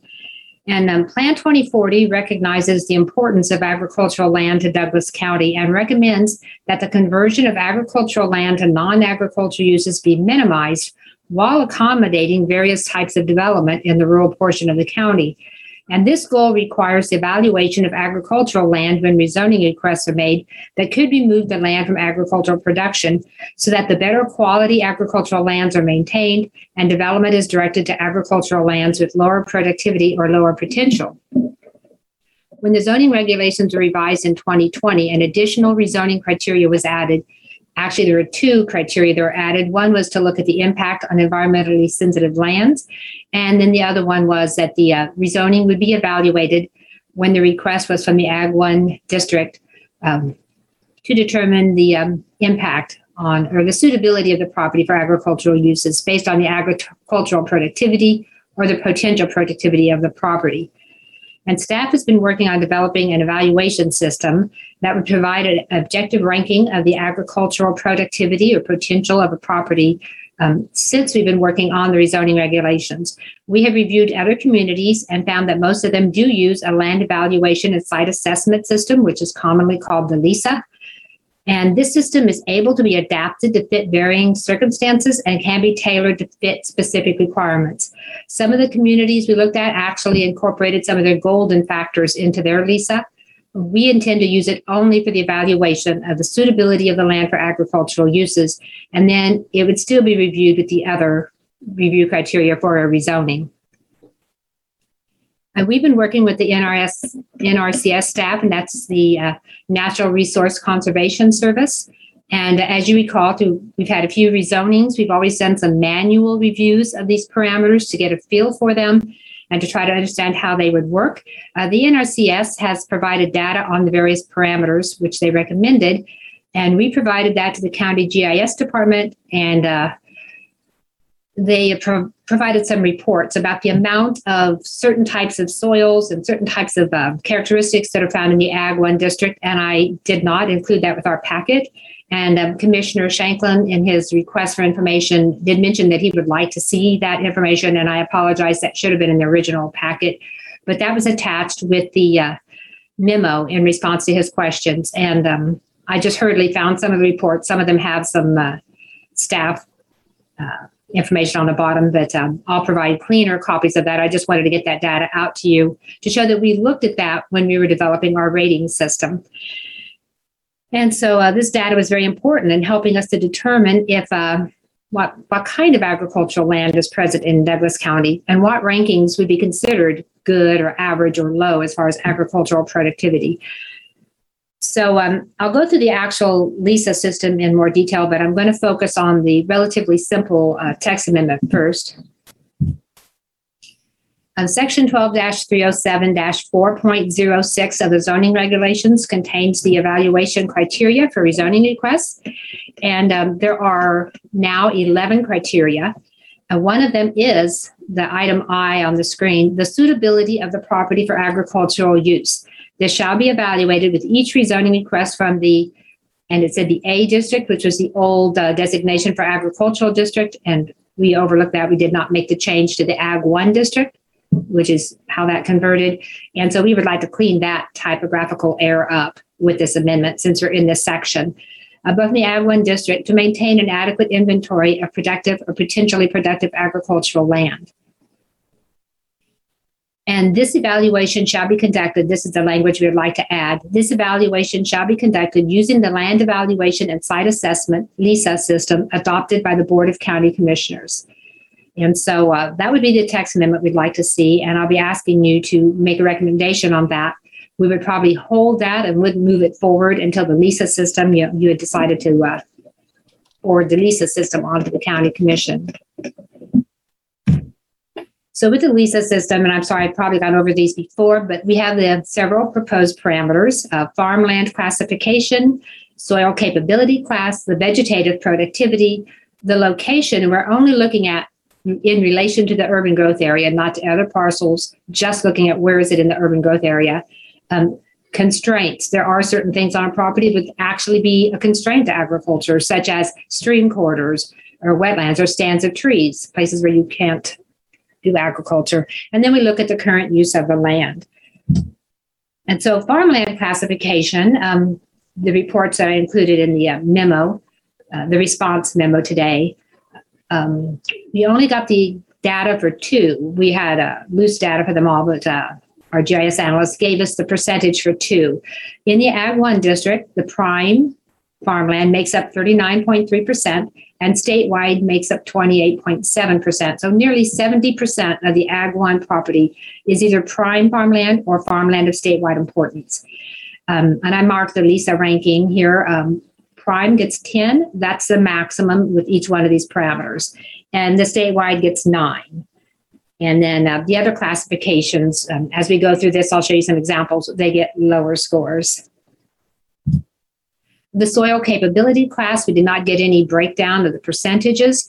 Plan 2040 classifies class 1 and 2 as high quality agricultural soils and recommends they be preserved. And those get the highest score of 10. Through our examples, we found not a lot of class 1, but there is a significant amount of class 2. Class 3 also gets a high score of 9. Classes 1, 2, and 3 typically make up the prime farmland. And class 3, I had several reports and memos, but in the memo provided with the LESA information in your original packet, it kind of gave a definition of all of these different soil types. And class 3 is soil that may have some issues. It may take some work, but it's still considered good soil. So it got a ranking of 9. And then as the soil classes go down, the value assigned to them also goes down.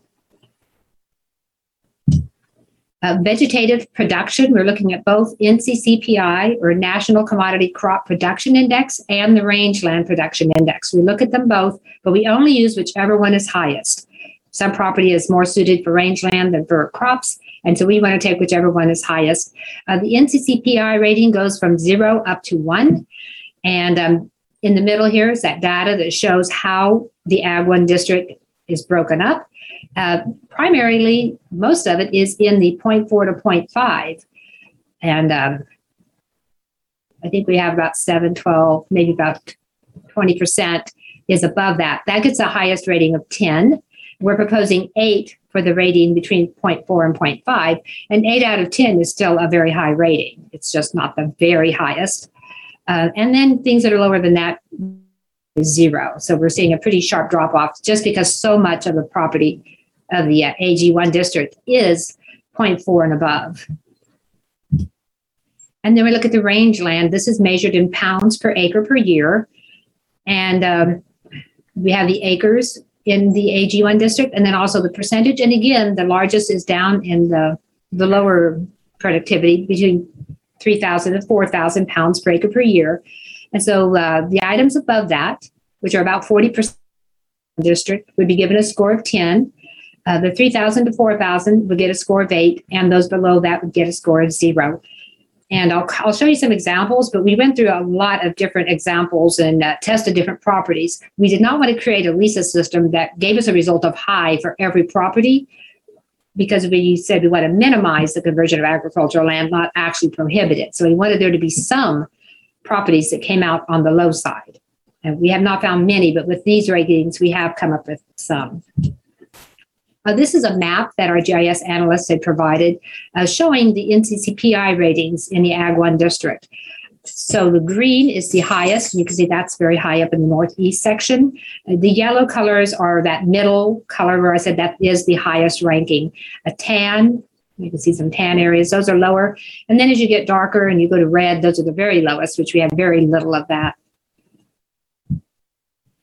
So with the location, the reason we're looking at location is we would want to value agriculture more on land that is not likely to be annexed very quickly. So in tier 2, although we may not see any rezoning requests, we put that as a 0 because that is expected to annex very soon. So but tier 3, we divided that into 2 sections. And as I look through our materials, there's several of us that are working on these parameters together. And it looks like we had some disagreement. I think I had mentioned 0.5 mile, but I noticed in some of our examples, we used 1 mile. Those are 2 numbers we've been tossing back and forth. So we'll have to decide on which one of those. And Commissioner Shanklin had asked if we could have a map showing these areas, like how much area would be in this tier, what we're calling A and B of tier 3.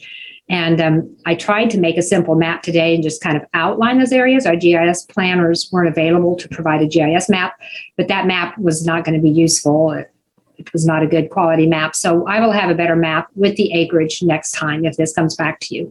And then outside the UGA, it gets a highest score of 10 because, of course, there's no chance that would annex. So the constraints that we look at are wetland, stream corridors, stands of mature trees or trees, and native prairie voluntarily listed. And so whatever percentage of the property has these, that has a -10 score. And as use, if it's currently used as crop or grassland, it gets a 10 for whatever percentage is being used as crop or grassland. And if something's not being used for agricultural, it gets a 0. And this is the end result of the LISA. We have protection values. The maximum score you can get is 50. So between 40 and 50, that's a very high protection value. High would be between 30 and 40. Medium would be 20 to 30. And low would be less than 20. We need to change that sign around. But that tells us just how suitable is it for agriculture and how strong should we look at protecting it. And we can use this when we advise people that call us and ask us about rezonings. If they score very high or high, we can let them know it's likely they would not be able to get rezoning because their land is so valuable agriculturally unless there was some compelling reason to rezone. And that could be if there was a non-conforming use or something that they wanted to resolve, but there'd be very few of those. Medium, most of the time I think that would still be a challenge, but we have to look at the other review criteria. And low, that would be the place we would expect it to be the easiest to rezone, but we'd have to look at the other rezoning criteria as well. So I'm going to stop sharing this screen and I'm going to show some examples. I had some in your packet, but Commissioner Willie provided us with a property and said, asked if we would do an example. I wanted to do, am I sharing this? I'm sorry, I don't see my Skype.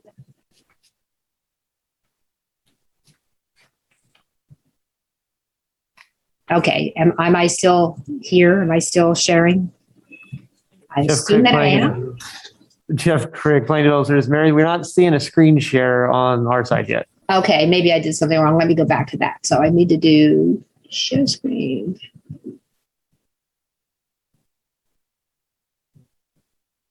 Okay. Yeah, this looks much better. Sorry. So this is the example on a piece of property. Commissioner Willie gave us permission to use this property as an example. And I want to do a live, just go through this live and show you how we do it. But unfortunately, whenever I use the web soil survey and I'm trying to get it to work, it just spends a lot of time loading. So instead I went through and did screenshots, but we have a plan to put this on the Zoning and Codes website. We're going to put the Excel spreadsheet and then a tutorial and the link to the web soil survey. It's not hard to use. It's not really intuitive to know where to go to get these parameters. But we'll explain how to do it. That way, members of the public who are interested, they can go review properties, their own properties or others, and you commissioners can go in and you can look at different properties to see if you feel like the parameters are correct. The first step is to do an area of interest. That's probably the trickiest part. If you have a nearby address, you can put that in. It'll get you to the area, and then you outline the borders. Once this is finalized, we'll be able to just import parcels. We won't have to manually find the area of interest. When that's done, then we go over to the suitabilities and limitation ratings. And You go under land classifications. So we're looking at farmland classifications. And then you click on view rating. It takes a moment, but then it'll give you this color coded map and it'll give you the figures below. How to get down there.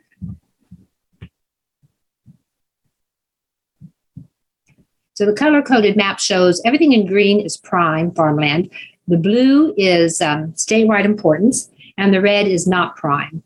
And when you look at this, sometimes you don't know which color corresponds, but they have the map unit symbols. And so that's usually how you can find out. This gives you a good visual idea. This property has quite a bit of prime farmland, and then most of the rest of it is statewide importance. As a matter of fact, 77% was prime, almost 20% was statewide, and about 3% was not prime. And so we put that in this section of the spreadsheet, and it came up with a score of 9.4346 out of a maximum of 10. So then we were looking at soil capability class. The number 2, class 2 soils is the orange. The yellow is class 3, and then 6 would be the blue. And so in our percentages and total, class 2 was 41%, class 3 is 55%, and class 6 was 3%. And so we put that in. All you do is put the percentage of the site in, and it'll create the score and add it up. That was nearly 9 out of the score of 10. So it's scoring quite high so far. Then we look at the rate vegetation productivity. This is the National Crop Commodity Production Index.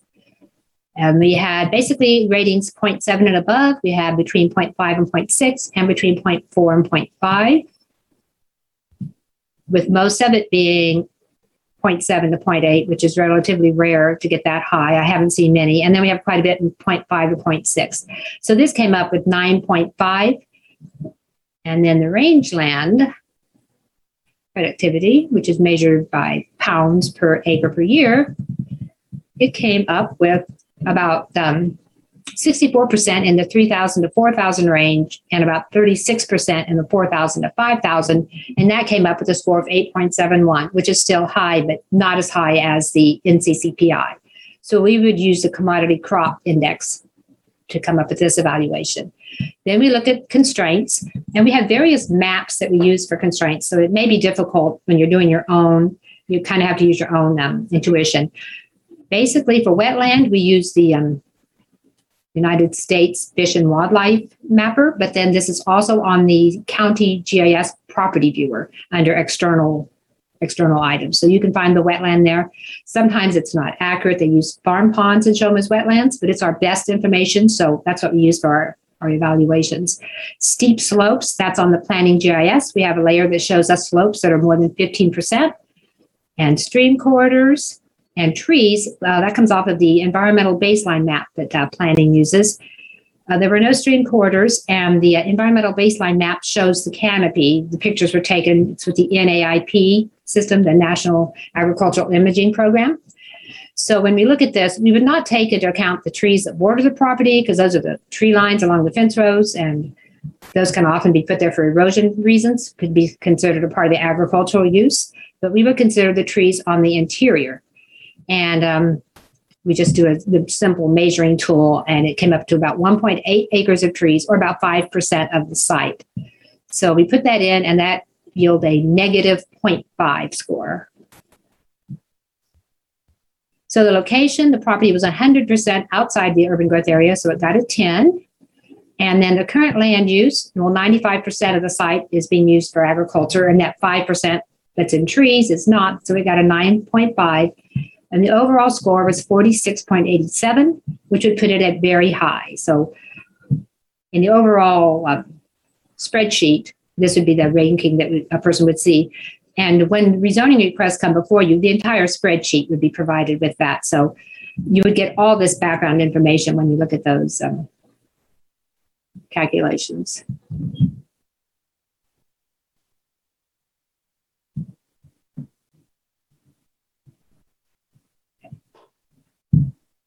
And so I just had some other information, but I think I went through most of it. There was one other thing I did want to bring up. If you're interested, Commissioner Shanklin had asked about the corners, why we had used those 4 corners in the graphics I provided. Those were just for examples to show the diversity and kind of the trend in the county. And so the pie charts and the information was on page 1, but the following pages actually showed the maps that showed the makeup in each one of those 4 corners. It's kind of like random sampling. To be able to provide that. We can't do it for the county as a whole. I could talk with our GIS analyst and see if he could do it as a whole, but we would not be able to get the LISA score for every parcel in the county and overlay that. And I think that was one thing that was asked, but that would be very time consuming. And zoning and code staff and I discussed it. I think we would have to have a new staff member or a consultant. But that's not really the goal of this, is to evaluate every parcel. I think the goal is to find out what is the basic agricultural nature of Douglas County, and where would we create the rankings in order to call something very important for agriculture or less important. And I think the LISA system we're developing is doing a really good job. But if you'd like to look at it more, or if you have direction for us that you'd like us to change, we could do that. If you'd like us to look into other options, things to change on that.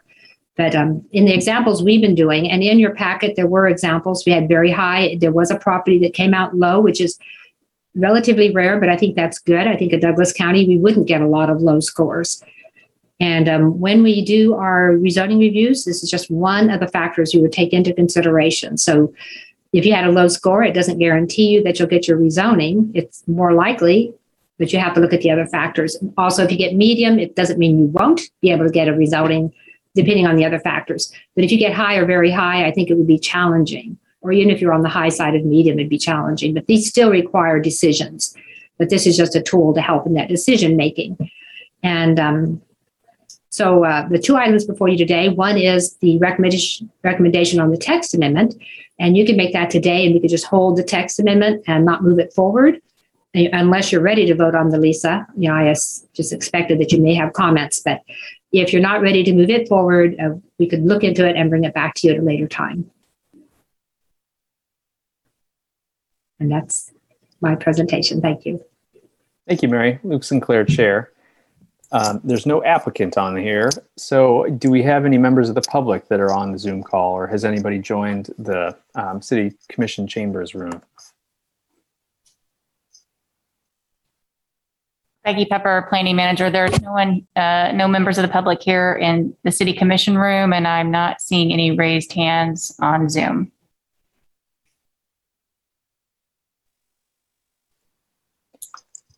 Luke Sinclair, Chair. Thank you, Becky. Okay. Do we have any commissioners that want to start, that have questions, I guess, on either of the issues, or need a clarification, or want to make any comments? Commissioner Rexroad? Thank you, Commissioner Rexroad. First, I want to say this is just a great, impressive body of work. So very much appreciate what you're doing here. Big fan of data, big fan of tools like this to help us understand, large situations. And I also have an appreciation that some of the values that we use within calculations have a pretty big impact on outcome. And my questions, I think, come around from a little bit of that. I had noticed that as you were talking about how you had assigned, negative through 10 plus 10 values to certain characteristics, there wasn't a linear progression of those numbers applied there. So for example, there was one, it was around, it was a rating of the value of the type of soil. And forgive me, I didn't catch it in the slide to name it specifically, but in the bottom half, there was a set of values that were the largest amount of acreage, but it still had a value of 8, even though it seemed to be on maybe below the midpoint. So I was just curious about how those values are assigned, because something like that, a value of 8 there, particularly associated with a large acreage, could have a pretty big impact on overall valuation of soil.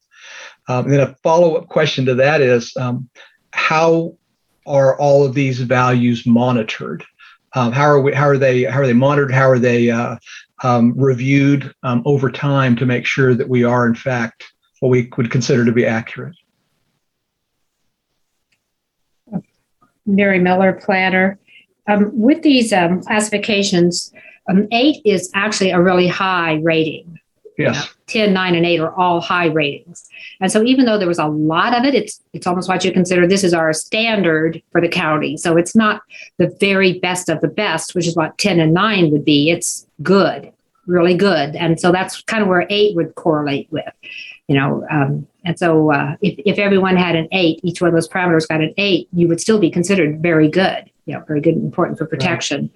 So we played with those ratings quite a bit. A lot of that just had to be field tested. We pulled up properties and they look like great farmland, and we go through the ratings. And if we assigned too high of a point, all we ended up with very high. And we don't want to lease so that everything in the county is too good to even think about. I mean, we probably wouldn't think about rezoning it if it was even in the high medium range or even in medium. It'd be very difficult. So we were trying to get a realistic array of the quality, not exactly the quantity. And so, yes, we have a lot of that is in that group that we gave to the 8. It's still a high rating, but it's just kind of trying to show how that ranks in agricultural productivity. Okay. And your other question about monitoring. So is your question about how would you make sure the LISA is doing the job? Like when we bring products forth that the LISA scores match what's the agricultural productivity, or how we actually look at the LISA scores? Yeah, so that was a poor choice of words on my part. Commissioner Rexroad, poor choice of words on my part. Apologies. How my question is around how do you review? We're making some good. I'll use the word guesses or estimations of approximations of where we think those values should be today. Is there any process that will be in place for ongoing assessment to make sure that we do think those values still make sense, are doing the job of representing these soil types properly?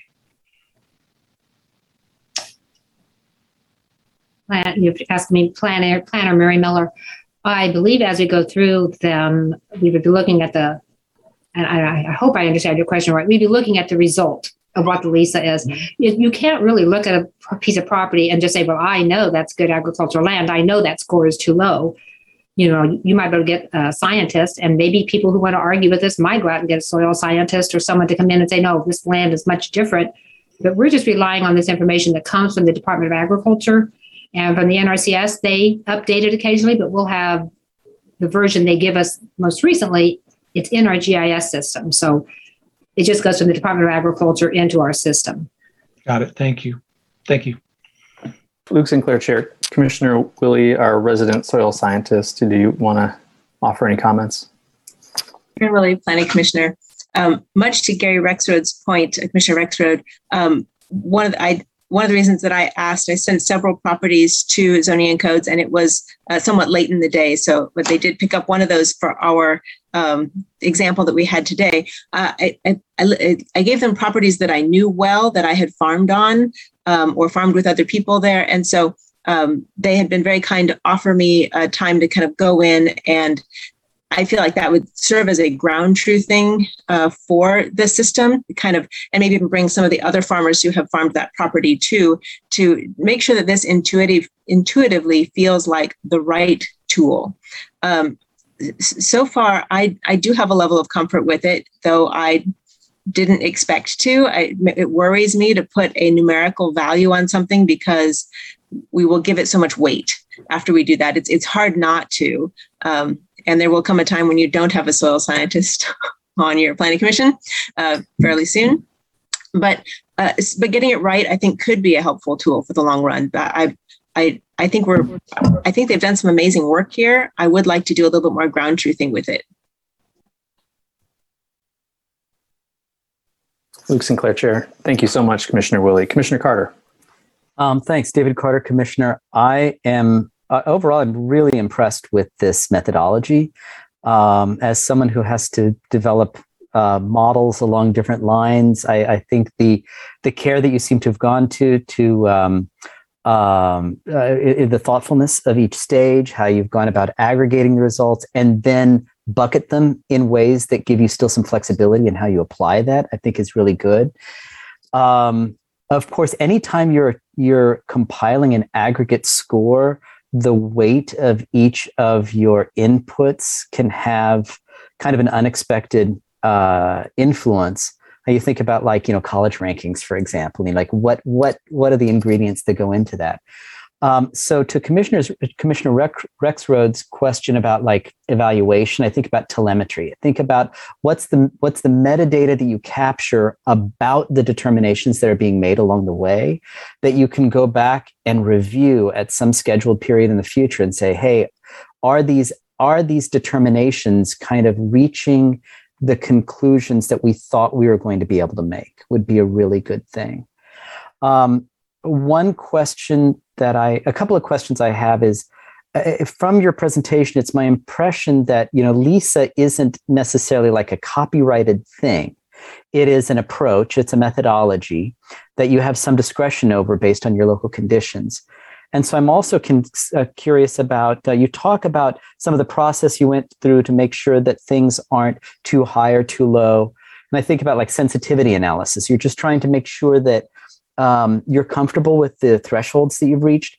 And I'm wondering, was that something that you documented and shared as a group? I mean, what was your process for going through that process? What was your process through that kind of evaluation, that self-evaluation? Well, zoning and code staff and I did a lot of examples. We've worked through these for months. And a lot of times we just pick properties, we go and we look for properties that we think are going to score low. And we do them. We go to properties we think are going to score high. And I don't know how many we've done, but we've done quite a bit. And, I'm really looking forward to putting it on the Zoning and Codes website and maybe getting a lot more done, if other people are doing them and we get the results. But, we do have quite a few examples, and maybe that's what we need to do. But some of the examples, I could put together a list. Some of them had different ratings. And so all we got were high.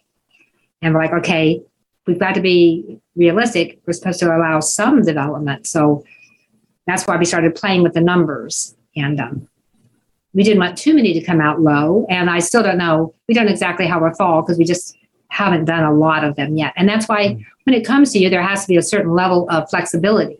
I mean, you can't require that it be low in order to approve a rezoning just because there may only be, until we do them all, we don't know how many actual low scores we'll reach. You may look at the medium and say, well, it's on the lower side of medium. And then are the other criteria met? And, is it suitable to rezone?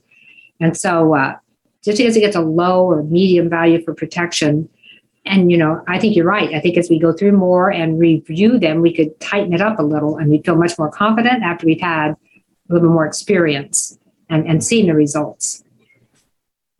Great. Thank you. If I may, David Carter, Commissioner, one other thing I wanted to call attention to what you mentioned, Mary, and what Commissioner Willie also mentioned, this idea of, ground truthing or validation of your expectations, I think is a super important part of model development. And I think it's great that you have already incorporated that into your process. So I applaud that.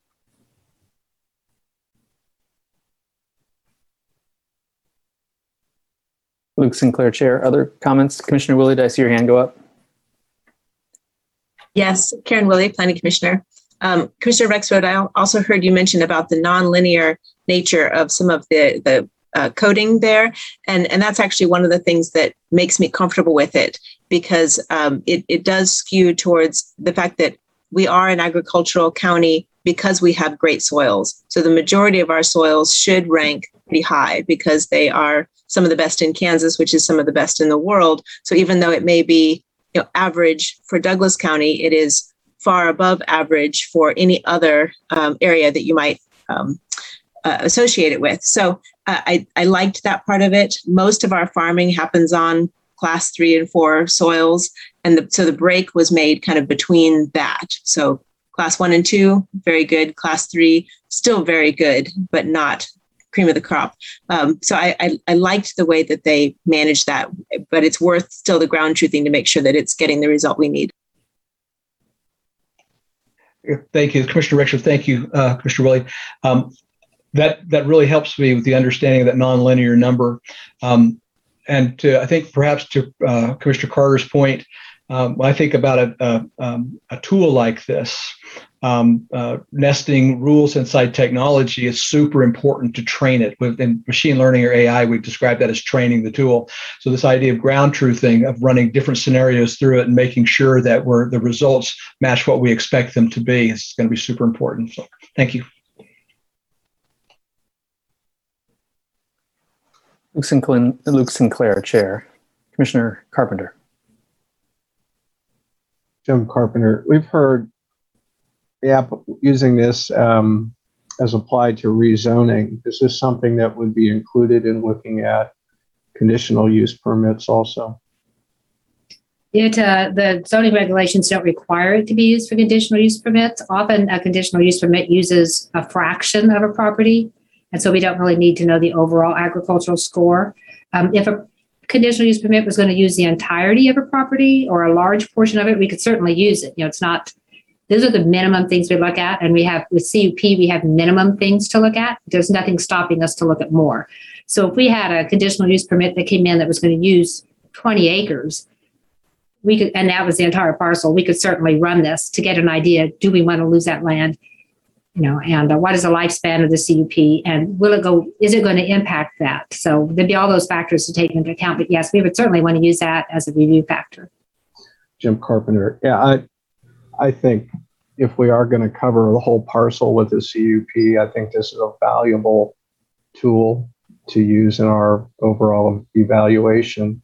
And I agree, we probably don't need this if we're just talking about one building put on, behind a house to serve as a small business or something. But if we're going to change the nature of an entire parcel, I think we really need to use something like this also. Luke Sinclair, Chair, if I can piggyback on that too, is that something, Mary, you indicated that you would consider it if the CUP was going to, encumber an entire parcel. But would it be within our purview as the Planning Commission, unless it's listed out as one of the conditions for conditional use permits or one of the review criteria in certain circumstances? Well, the zoning Mary Miller planner, the zoning regulations list the things to look at, and they note specifically that it's a minimum, that you can look at other things. We could add a requirement to the CUPs that says, for land-intensive CUPs, that, something like that you would also evaluate that. We could add that language to the conditional use. It's not part of this text amendment, but that could be added. Sinclair, Chair, I'd be curious to know what Tanya Voigt has to say. Hi, Tanya, Zoning Director. Thank you. Do I need to turn my volume on? There you go. Oh, there we go. Sorry about that. Tanya Voigt, Zoning Director. I do think that language, it would be really nice for it to be clear in the conditional use permit review criteria that we can utilize the LISA tool if we need to. But I don't think necessarily we should stop just there. I think we should be using this tool when we're looking at development in general, which would include site plans as well. So I think if we're going to talk about conditional use permit, the addition of that, I would also like that to be included in site plan review as well.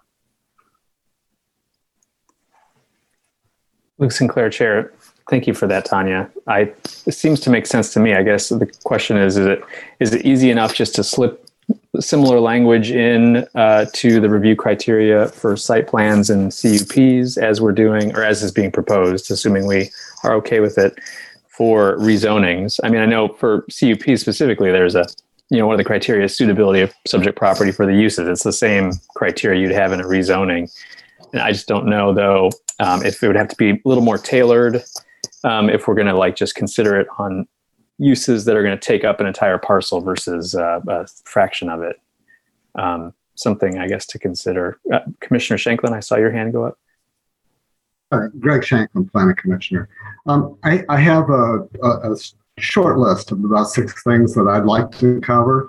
But first, I wanted to thank Mary and whomever among the staff helped her for jumping through those hoops I put in front of me yesterday. I really appreciate the work.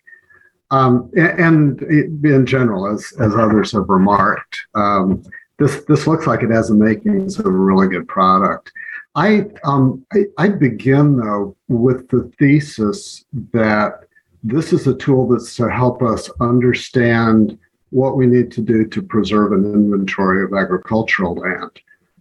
So first off, to the point of ground truthing, the thesis is not to ground truth against individual projects, but rather against the whole. And I'm not sure we fully understand what the inventory is. And the way I asked my question, unfortunately, it didn't get to the point of what agricultural land is there that's not AG1.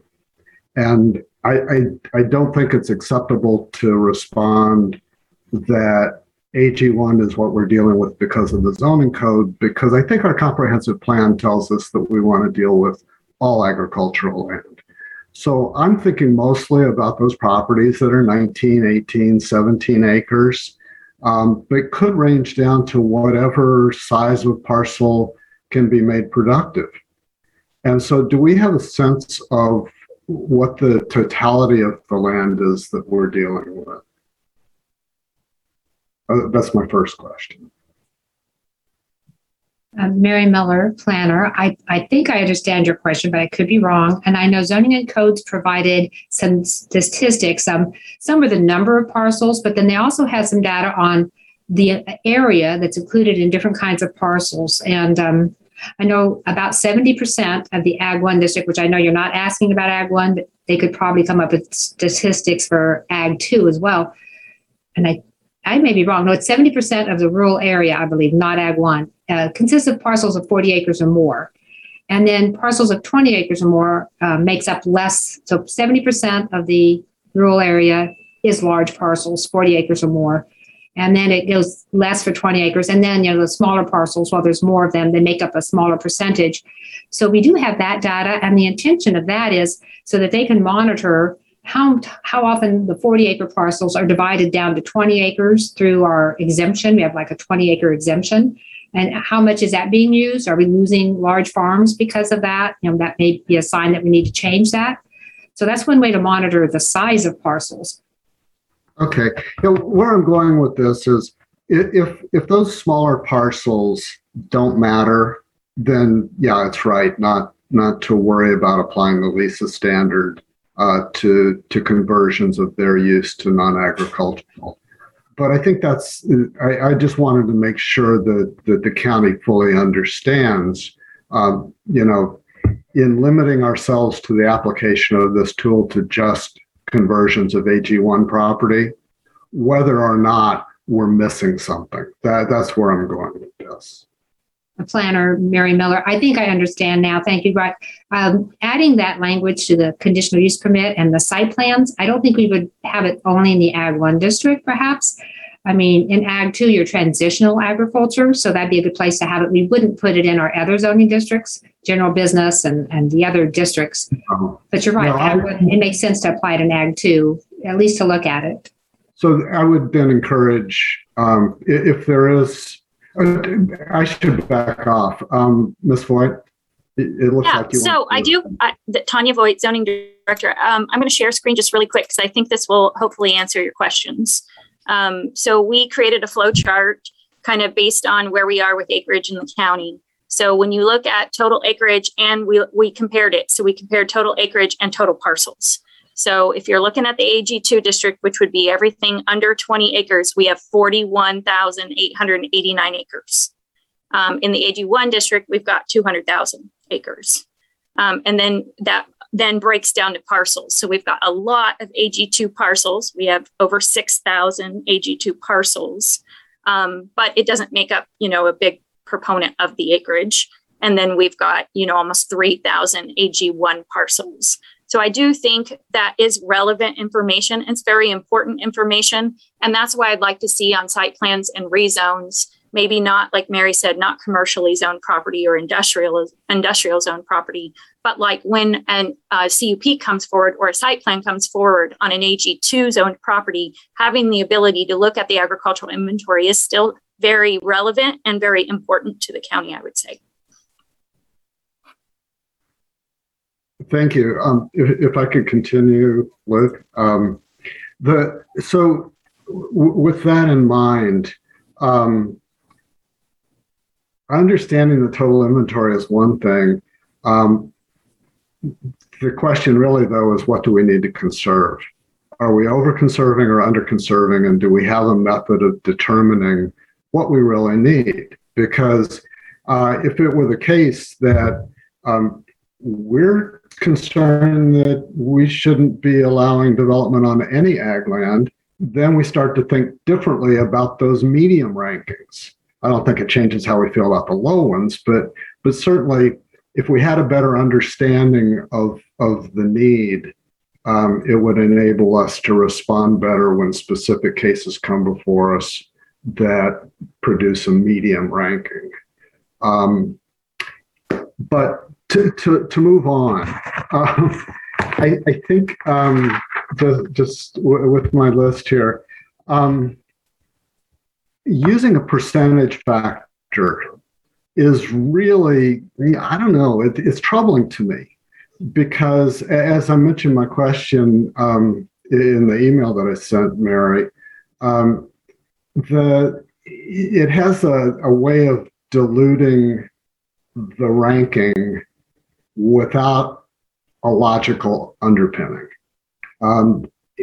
We're talking about ag land that we want to preserve, not land that is by virtue of environmental constraints or physical constraints or size constraints, not relevant to the question, is the ag land something we want to conserve? So I would just ask that you eliminate the percentage factor. If what that means is that we need to create tools that allow potential developers to say, well, I've got some land that is clearly not useful for agriculture, and I'd like to have that rezoned, but they lack the ability to subdivide for one reason or another. Find a way that we can conserve the land for agricultural purposes that is valuable for that, and allow development on land that is valuable for other rural uses. So I just think there needs to be more creative thinking on that point. I don't think current use should be a factor in the LISA tool at all because it's a golden factor. So we're just kind of sort of double counting it. And I don't think that we really want to do that. And again, I think that natural constraints should include size. That's where it becomes important as a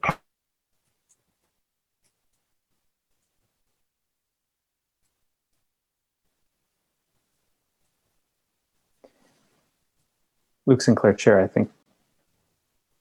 Is it just me or is Commissioner Shanklin frozen?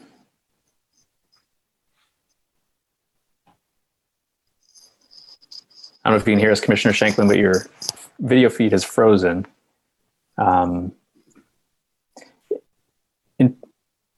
Commissioner Ashworth, go ahead. Just in the meantime, Sharon Ashworth, Planning Commission, just in the meantime, while Commissioner Shanklin is frozen, his point about I didn't quite follow the point about the percentages he was making. Can anybody in planning staff? My apologies. I was dropped there. I don't know if anybody heard anything that I said because apparently my connection's bad. I think, Luke Sinclair, Chair, I think we heard quite a bit. I think you maybe just pick up your last thought. Okay, or maybe my broadband's telling me I talk too much. But I just have 2 points. I was saying that I don't think Tier 3 should have anything but a 10 ranking. The fact that it's not intended to be developed, then we ought to preserve it as ag land until it is intended to be developed. And I guess, I have questions around what it means to be a medium ranking. And are we going to be able to think objectively about that or not? Anything that has a label of medium really ought to be able to take into account what our need is for ag land preservation against the whole. And to just label it as medium and go on the way we have been with the case by case, I don't think is going to be a helpful standard there. So thank you very much.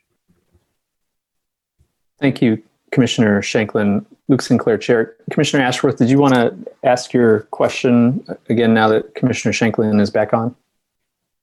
Sure. Sharon Ashworth, Planning Commission. It's just that I didn't quite follow point 2 or point 3 about the percentages, dropping the percentages, and I was asking staff to help explain that a bit more about the percentages, if they were able to follow your question, as I was not. I can answer what I believe that he means and how I look at it, and he can let me know if I'm wrong. But the Mary Miller planner, in the memo, he mentioned if you had an 80-acre parcel and someone wanted to rezone it, and 30% of it was great, a really good farmland, but then when we did the whole 80 acres, it received a low score, and that's a possibility. However, when you rezone, if someone came in with 80 acres to rezone, and you'd be rezoning to Ag 2, which would mean you'd want to divide it into certificates of survey, and then you'd be creating 8 parcels. So there's 2 things. One is, I don't know that we would approve it even without using the LISA. That's a lot of rural land. I mean, before that would have gone through administratively through certificates of survey, and we added zoning so we could look at the compatibility with the character of the area, keeping the rural character, the impact on township infrastructure. You're getting too many houses taking access on one road. So I think it would have trouble being approved even without using the LISA at all. But I think and most people would do the 20-acre exemptions that we have, and then they would come in and ask for rezoning of 20 acres, just knowing that we're going to be shell-shocked if you come in and say, we want to rezone 80 acres. That's going to be like, you're doing a whole subdivision. So but if they did come in with 80 acres, we have the ability to look at the LISA value on 2 halves of it because it's so large. And we could say, well, we could recommend rezoning of this eastern portion, which comes up really low, but the western portion, that's prime farmland. And then you'd still have to look at the other factors. If it's out in the southwestern corner and there's no other homes around and, it doesn't seem appropriate, even if it scores relatively low, we may not be able to recommend approval.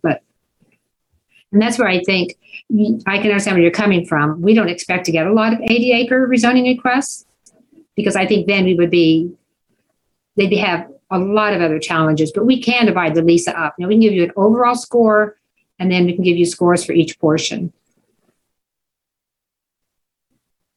Luke Sinclair, Chair.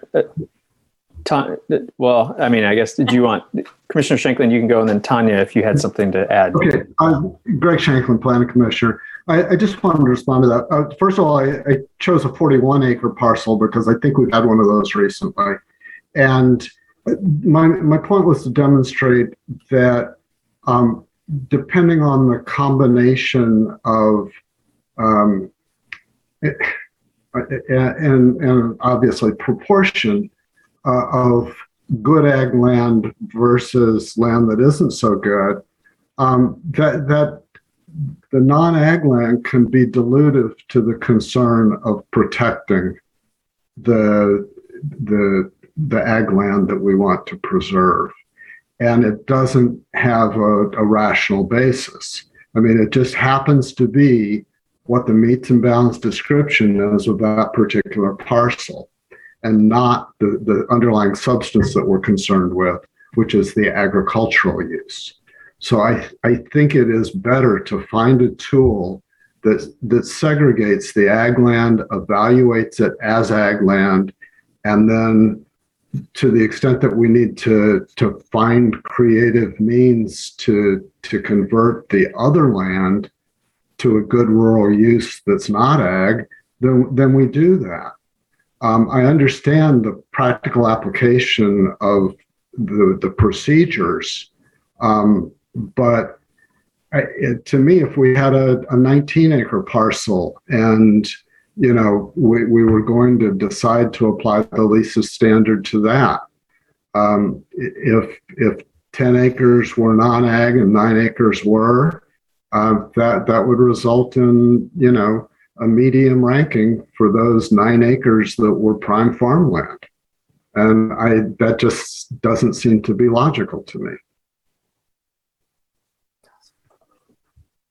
Tanya Voigt, zoning director. So if someone were to apply for a rezone of 20 or 19 acres and splitting a 10 and a 9, if we were to have the ability to run the LISA tool, we would run those separately. So that 10-acre lot that is prime farmland, and that would ultimately, be full of farming, that would actually rate high. If we were running the LISA tool, we would run those individually based on the separate parcel ownership or the proposed separate parcel ownership. The next thing I had a comment about was the size. So we really struggled with this because if you are going to incorporate size, obviously the goal is to preserve and conserve large acres if we can, large contiguous parcels of land. And so that would automatically get a heavier weight. So if there were 160 acre parcel, it would be, say weighted a 10, or an 80 acre parcel, it would be weighted a 10. Our concern is because you can do administrative agricultural subdivision surveys that obviously people will understand that process. They will figure that out and they will go ahead administratively, reduce that parcel down to 20 acre increments and then ask for what they're asking for. So then we're unnecessarily subdividing land and encouraging landowners to be subdivided as an unintended consequence. And so that's why we did not include size in that. So just FYI. Sure. Luke Sinclair, Chair. Commissioner Carter. Thanks, David Carter. Commissioner, I just wanted to address Commissioner Shanklin's critique of the composition of the different soil types or the different soil capacities. And one reason why I'm not particularly concerned about the percentage is that because a report would show the work, we would see what individual percentages were present on the site. And that would introduce both professional staff and to commissioners the ability to use discretion to make suggestions or evaluations on a case-by-case basis. So I think the percentage is an approach to get at the score based on the parcel size. But the report itself, the fullness of the report, gives a richness of data that allows policymakers to extract more, to extract more value from the information. So that particular issue doesn't concern me particularly. Luke Sinclair, Chair. Commissioner Willie. Karen Willie, Planning Commissioner. I have a couple of points, but I'll just stick with one for now. Commissioner Shanklin mentioned about not being comfortable with the current land use as something that comes in as a factor. And I actually I think we should explore it some more. I'm in favor of keeping it for the most part, because if the idea is to preserve farmland, then the fact that it is being farmed and has some commitment to being farmed seems to help that. But I think we have to be careful about what falls into what is farmland and what isn't. What is being farmed? What does that mean?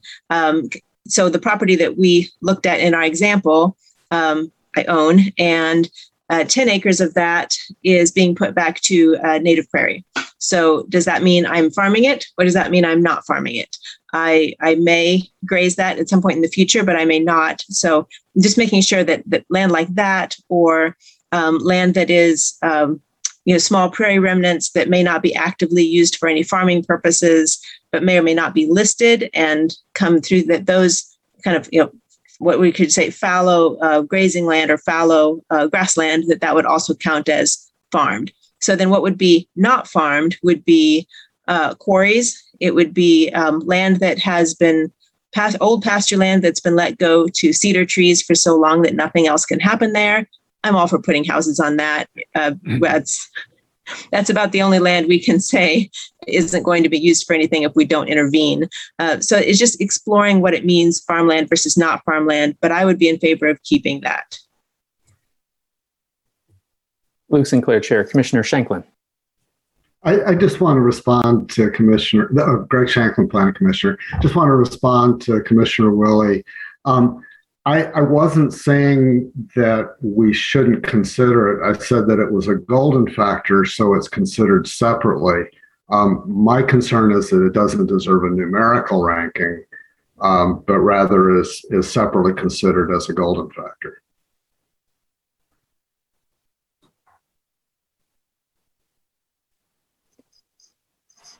Luke Sinclair, Chair. Thank you.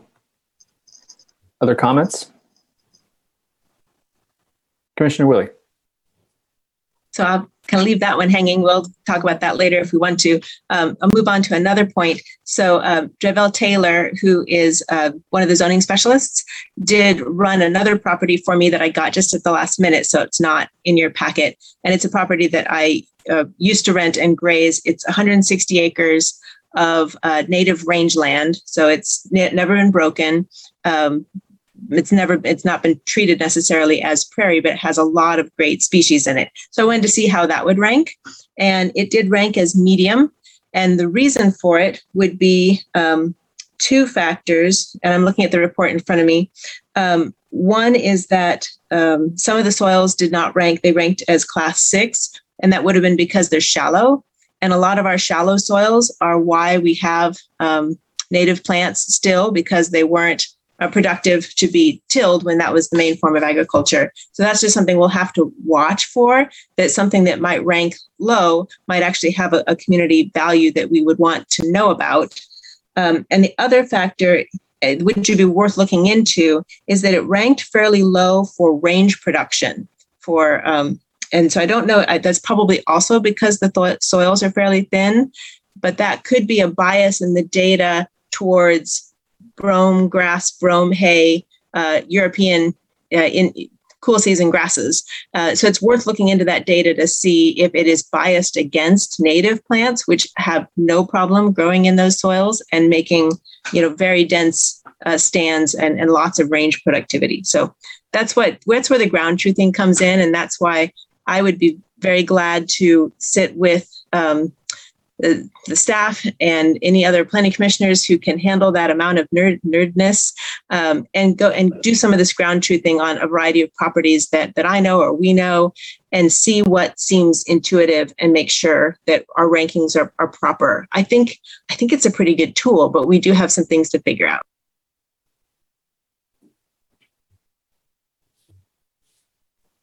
Luke Sinclair, Chair. Thank you, Commissioner Willie. Commissioner Rexroad.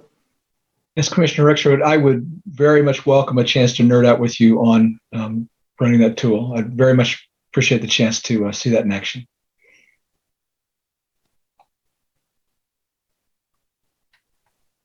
Luke Sinclair, Commissioner Carter. David Carter, Commissioner. I'll just add my voice to that. And at the same time, I would just like to get back to the question, I guess, to Mary and Tanya, in terms of the application of this approach. I mean, what we're being asked to do is just to give a binary judgment, approve, or recommend or not recommend. But as far as the plan for implementation, I'd be really interested in knowing whether there is an expectation to revisit this on a regular basis and incorporate, the past experience, and kind of to Commissioner Shanklin's point about, whether we're achieving what we intended to achieve, to evaluate, how we're doing. Mary Miller, planner. I don't think we had thought of that, but I think that's a great idea. When we adopt the LISA, it could have a 2-year reevaluation. We don't do a lot of rezonings in the county, so a 1 year, we might only have like 3. So maybe a 2-year evaluation where we go through and we look at what zonings came through, and we'll all have seen them. We'll all should be very familiar with them. And so just keep an eye on them, but every 2 years or every so often, recalibrate is probably a good idea. Evaluate and recalibrate if we need to, if we think that our scores are coming down too low or too high. And, and I think we need to define what medium means. And that'd be a good thing to include in our LISA, because to me, medium is a pretty good score. If you have medium farmland, if we're minimizing the conversion of farmland, only the lowest of the minimum, I think, would be something we'd say, wow, that's a good candidate. And we thought about having another category like low, medium, but then that almost invites people to, it encourages them. Yeah, this is right for it. So I think we just need to use in the medium. There's going to have to be some decisions made. But if you're not on the lower side of medium, and even if you are, it's still a good rating. But yeah, I do think reevaluation and then recalibrating as we need to, and maybe bring that back to the commission with a report. Thank you. Luke Sinclair, Chair. Commissioner Rexroad. Yes, Commissioner Rexroad, thanks. One quick question. This tool is designed primarily about protection of ground, but as we talked about in the very beginning of the conversation, the other side of that is to help identify areas that might be more suitable for development. Given that, I wonder if it would make sense to include someone from our economic development community chamber or someone to just give inputs as this is built out. Planning, Mary Miller. I think having their input in the rezoning overall is a great idea, but I think the LISA tool is intended only to look at agriculture. That's all we want to look at is it suitable for agriculture? And on the other side, yeah, if somebody wants to do a rezoning to commercial, I think getting the economic experts' advice on that, it would be a really useful part of the rezoning review, but not necessarily of the LISA. Since we've got that, we only want to focus on agricultural productivity or potential.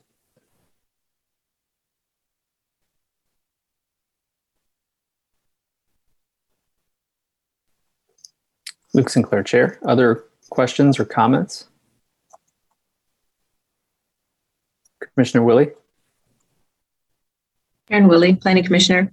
I have 4 things pretty quickly that I think help us move forward with this. One is if the commission would kind of designate some people to do some ground truthing, just working through with the staff and just spending some time with the tool, and then come back with a recommendation for either leaving it exactly as it is or any minor tweaks with it. And also, I very much think that it should be that we should, when we do adopt it, have it be something that can be reevaluated in 2 years. I think that is a very healthy thing for us to do. I would say that we should always get not just the number in our packet, but the full report. So where those numbers came from. So then that is something that staff can walk us through and something that we can clue into for what other factors maybe should get our attention. And just to recognize that it's a numeric tool, but it's only one tool of many that we employ, and we shouldn't give it, additional weight than our common sense when it comes to it.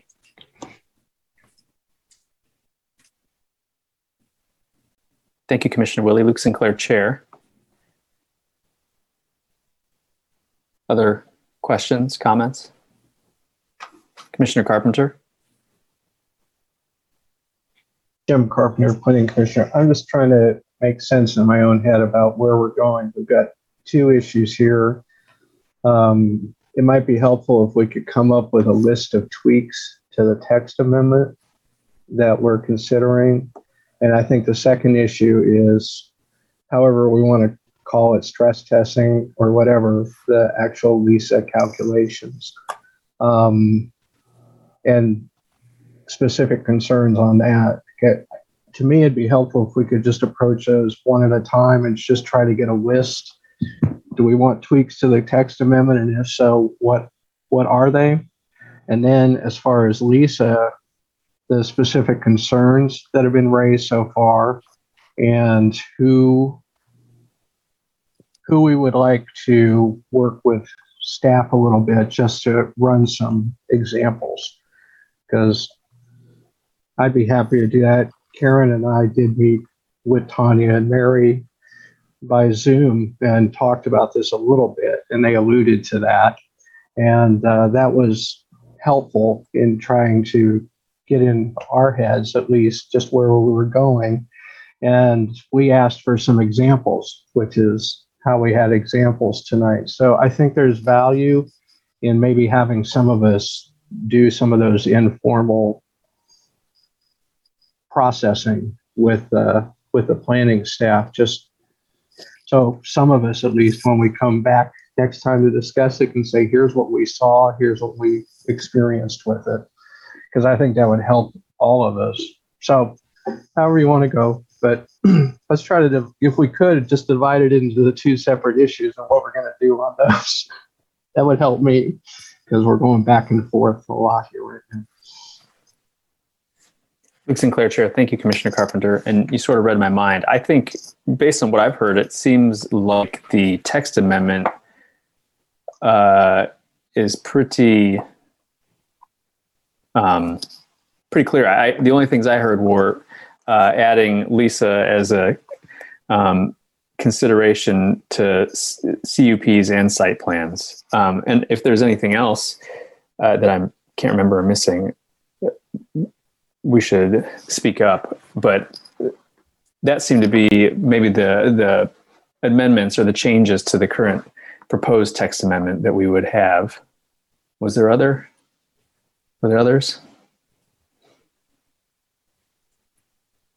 Commissioner Carpenter? Jim Carpenter, Planning Commissioner.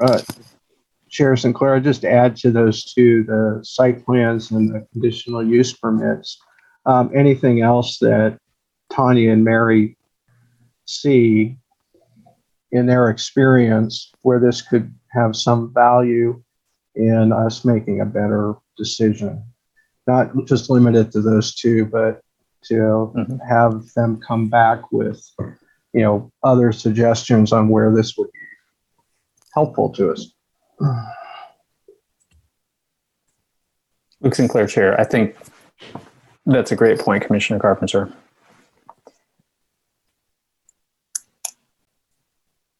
Does anybody have any other thoughts on that? I mean, does anybody else have thoughts on that? Or does that pretty well encapsulate what we would be looking for the text amendment itself? I'm not seeing any hands going up. So a question would be, should we vote on that now? Or we could come back and have two votes at the end and just focus as for the issues that we're looking for staff to look into on the LISA system, in addition to what sounds like almost like creating some sort of an ad hoc committee to run the ground truthing. So I guess why don't we just, Commissioner Carter, go ahead.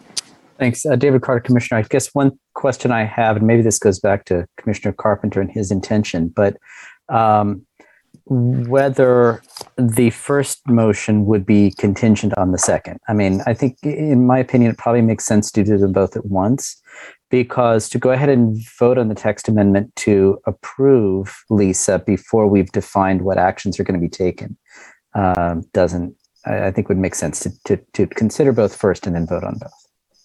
Jim Carpenter, Planning Commission. In my mind, Commissioner Carter would be simply deferring everything until we can do both of these things at the same time.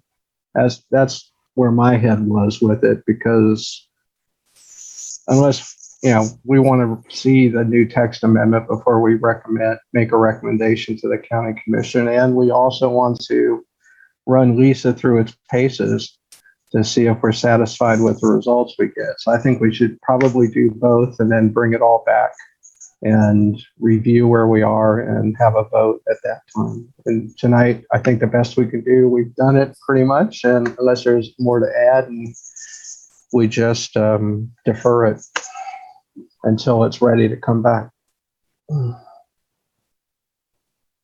Luke Sinclair, Chair, that's fantastic. I agree.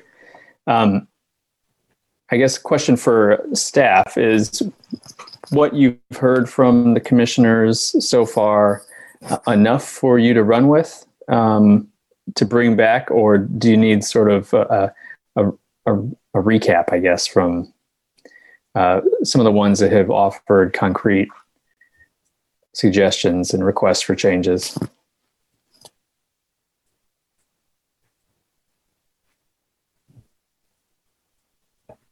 Mary Miller, planner. I feel like I have a good idea, but it might not hurt to get a recap just in case I missed something. I have some notes, but I see that defining farm use and non-farm use better, and that might just be in the wording to make it clear what we're looking at. So, and to include information about recalibrating the system or evaluating it every 2 years.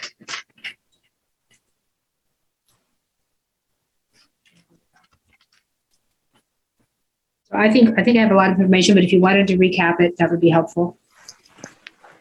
Luke Sinclair, Chair. I guess maybe to save Mary from having to watch this again, does anyone want to volunteer just to quickly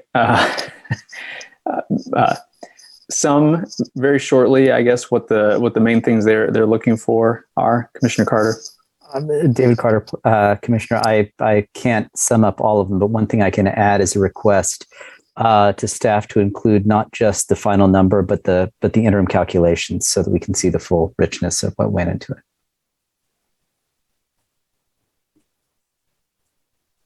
She included everything. Luke Sinclair. Tanya Voigt, zoning Chair. director. Sorry. I do think that if we do have an ad hoc kind of committee, that we can kind of collectively run through all of these issues so everyone in that committee feels comfortable. And then I think then some of that stuff will be highlighted, just running through them with the ad hoc committee. Mary can comment on that if she thinks I think that would be super helpful for us.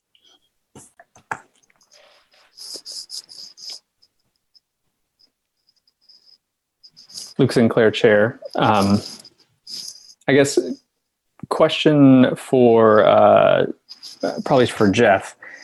Do we need to vote on creating an ad hoc committee, figure out who would want to serve on such a thing to sort of work on these thoughts and changes and revisions and process of going through the testing, out on the ground? Jeff Crick, Planning and Development Services. According to your bylaws, Article 3, Section 5, the ad hoc committees can be appointed by the chair. And you do have some limitations there. Add no more than 4 planning commissioners could be appointed to the commission. So there is some limitations on that. I think the bylaws also require you to include a purpose, the members, and establish a presiding officer for the ad hoc committee to be formed. But then the ad hoc committee would need to report back to the body as a whole so that all of the planning commissioners would have the same information for consideration. So that would be maybe a little bit of logistics to work out in there, but an ad hoc committee is possible, and there is that standing. I don't know if you necessarily need a vote because it doesn't say, because it says it can be appointed by the chair. But in practice, it may be worthwhile to have a vote just to make sure the commissioners are all comfortable with that, and then also just kind of take, let's say, volunteers who might want to serve on that committee. So we have an idea is if there is 4, and then if there is more than 4, how do we proportion that to meet the bylaws requirements? Luke Sinclair, Chair. Thank you. The purpose of this committee, I think, would be pretty brief. It would just be to work with staff to fine tune or make any suggested revisions, and then to report back what those may be. Does that sound appropriate? Jeff Crick, Planning and Development Services. That does sound appropriate for the bylaws. I would defer to the commissioners to make sure that is their intent for that purpose. Luke Sinclair, Chair, what do you all think? Commissioner Rexroad? Yeah, Commissioner Rexroad, would this ad hoc committee, would this also be the group that did the ground truthing work within the tool? Is that part of the scope? Luke Sinclair, Chair, that was what I was envisioning, yeah. All right. That makes sense, yes. Luke Sinclair, Chair, Commissioner Rexroad, you indicated an interest in being a part of something like that, I think. And Commissioner Rexroad, yes, I'd be glad to serve. and Luke Sinclair, Chair. I can't remember if I'm speaking out of turn. Commissioner Willie, did you, were you also one of those people? Karen Willie, Planning Commissioner. Yes, I would serve. Luke Sinclair, Chair. Thank you. Anybody else? Commissioner Shanklin, your hand is up. I would like to participate as well. Luke Sinclair, Chair. Thank you, Commissioner Shanklin. Commissioner Ashworth, you too? Yes, especially the ground truthing part. I would love to go ground truthing for this. Luke Sinclair, Chair, thank you. Does anybody not want to be on the ad hoc committee? So now we have 4, and Jeff, you said no more than 4. That's what the bylaw. Correct. Jeff Craig, Planning Development Services. No ad hoc committee shall have more than 4 planning commissioners appointed to it and would require a presiding officer also be appointed. Luke Sinclair, Chair, would any of the 4 of you wish to be the presiding officer of this fine ad hoc committee? This is Commissioner Rexroad. I'd like to nominate Commissioner Willie for that job. Darn, I thought you were volunteering. Not so lucky. Luke Sinclair, Chair. I think that's a fine nomination.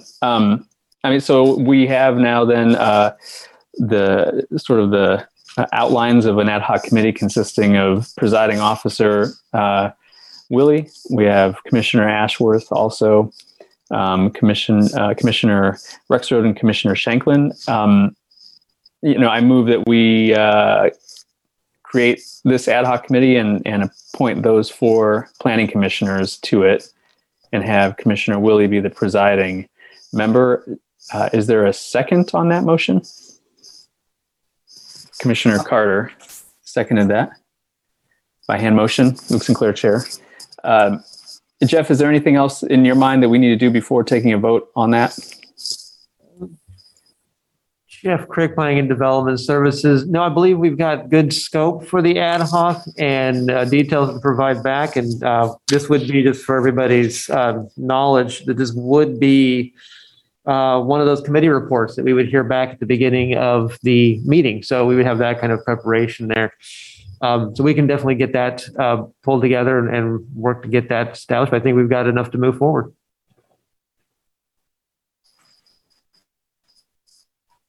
Chair, thank you. And I'm not sure I have it on this before voting to defer on the actual 2 items that are in front of us. Or is this an okay order? Jeff Craig, Planning and Development Services. Commissioner Sinclair, I think we lost your video and audio there for a second, so I'm not sure I caught the whole question. Sorry, I got a little notice that my internet was unstable too. The question was, it sounds like the way we're going for the actual text amendment and the LISA system and standards is deferral. Have I messed this up by having a motion to create an ad hoc committee before we've even voted to defer? Jeff, can we just vote on the motion and then do that? Jeff Craig, Planning and Development Services. The sequencing is a little one before the other, but given the discussion point, I think we're okay at the moment. So I think a motion to form the ad hoc and then a motion, if the motion is to defer the consideration, I think we're okay. Luke Sinclair, Chair. Okay, good. Well, hopefully it works out that way. Then can you call the roll on the motion to form the ad hoc committee? Jeff Craig, Planning and Development Services. Commissioner Ashworth? Yes. Commissioner Carpenter? Yes. Commissioner Carter? Yes. Commissioner Payton? Yes. Commissioner Rexroad? Yes. Commissioner Shanklin? Yes. Commissioner Sinclair? Yes. Commissioner Thomas? Yes. Commissioner Willie? Yes. Motion passes 9-0. Luke Sinclair, Chair. Very well. With respect to the text amendment and the LISA standards, is there anyone that would like to make a motion on those?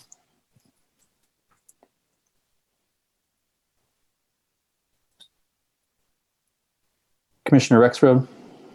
As Commissioner Rexroad, I move that we defer consideration of approving text amendment TA-21-00238 to the zoning and land use regulations for the unincorporated territory of Douglas County, Kansas, to establish a land evaluation site assessment system and standards as part of the review criteria for rezoning requests from AG1 zoning district. Stop there. Luke Sinclair, Chair. Thank you, Commissioner Rexford. We have a motion to defer the item. Do we have a second? Commissioner Carpenter? Second by hand motion. Any other comments before we vote on that? Looks like none. Jeff, could you call the roll? Certainly. Jeff Craig, Planning and Development Services. Commissioner Ashworth? Yes. Commissioner Carpenter? Yes. Commissioner Carter? Yes.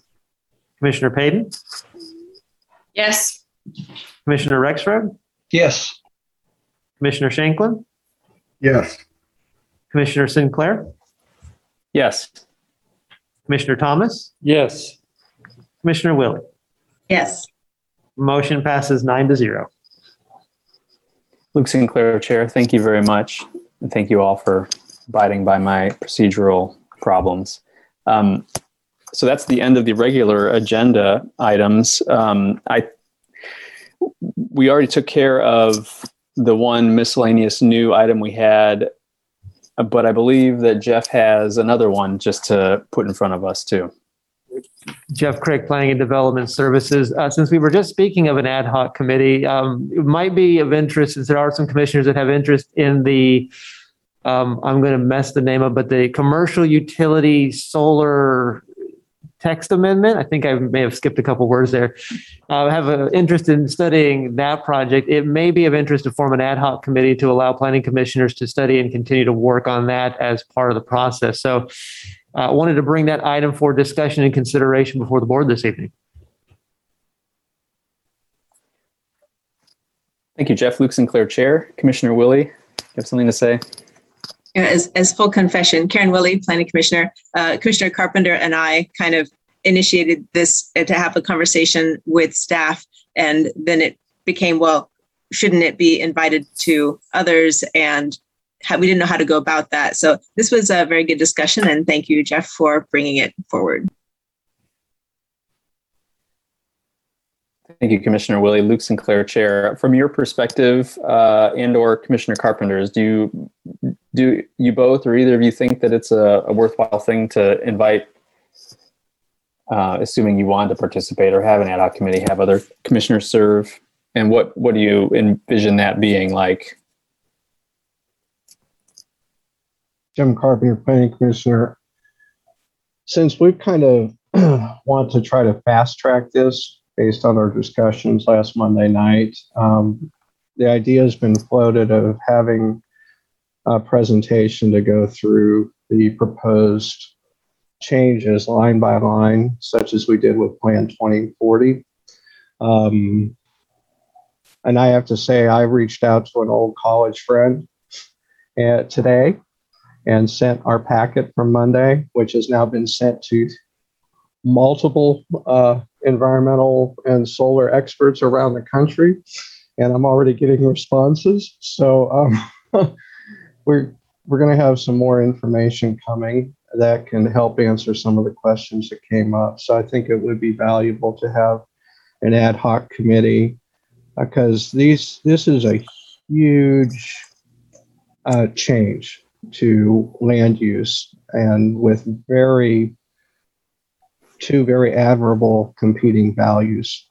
And we're not the first county or state to address this. I'm hearing about California and Rhode Island so far that have dealt with some of this. So we might have some other things coming in, and also some of the externalities of solar and how to look at those in comparison. Especially, it looks like California has really gone through this issue and determining what lands would be appropriate and what not in agricultural areas of the state. And that's just the quick overview, a very quick overview of what I've seen come back to me already. So I think it would be helpful And if we want to keep this moving quickly, this would be one way to do it. Luke Sinclair, Chair. Commissioner Willie? Karen Willie, Planning Commissioner. I would nominate Commissioner Carpenter to head up that ad hoc committee. Luke Sinclair, Chair. Also, I think a good suggestion. To clarify, I assume the committee then would be working closely and in conjunction with planning and county staff on this. Jim Carpenter, Planning Commission. Yes, that is what we would like it for, because planning, the staff knows what they're proposing, and I know they're struggling with big issues also. And some of us have some backgrounds in some of this that I think all just bouncing our ideas off of each other might help us come up with some way to move forward where we don't tip the balance one way or other, or put even additional stress on the farmland that we're talking about tonight unnecessarily. So, yeah, I think that's the idea, is to work closely and not just for an ad hoc committee to be running wild on our own and second guessing staff, but we'd be working hand in hand. Thank you, Commissioner Carpenter. Luke Sinclair, Chair. Commissioner Willie? Karen Willie, Planning Commissioner. I think specifically we're asking to see if anyone can join us at from 12:30 to 2:30 on Wednesday, September the 1st, because we actually have a standing date on the calendar with staff. Luke Sinclair, Chair. Thank you, Commissioner Willie. Are there any commissioners that would like to participate in this committee? Commissioner Rexroad, I see your hand up. I'd be happy to participate. Thank you, Commissioner Rexroad. Luke Sinclair, Chair. Commissioner Ashworth, were you raising your hand to participate as well? Commissioner Ashworth, I think the four of you would be great. Okay, so then I guess as Chair, I'd like to create an ad hoc committee to work sort of hand in hand with planning and county staff to explore the commercial utility scale solar energy conversion systems regulations that are in works, and look to ways that may or may not need to be improved and revised. And I want to have Commissioner Carpenter serve as the presiding member, and have Commissioners Willie, Ashworth, and Rexroad participate as well. My motion is to do that. Is there a second? Commissioner Carter, since you're not participating, I'll take you. Seconded by hand motion. You are participating. You're just not going to be on this committee. Disinterested party. Any other comments before Jeff calls the roll on that one? I don't see any. Jeff, can you call the roll for that? Jeff Craig, Planning and Development Services. Commissioner Ashworth? Yes. Commissioner Carpenter? Yes. Commissioner Carter? Yes. Commissioner Payton? Yes. Commissioner Rexroad? Yes. Commissioner Shanklin? Yes. Commissioner Sinclair? Yes. Commissioner Thomas? Yes. Commissioner Willie? Yes. Motion passes 9-0. Luke Sinclair, Chair.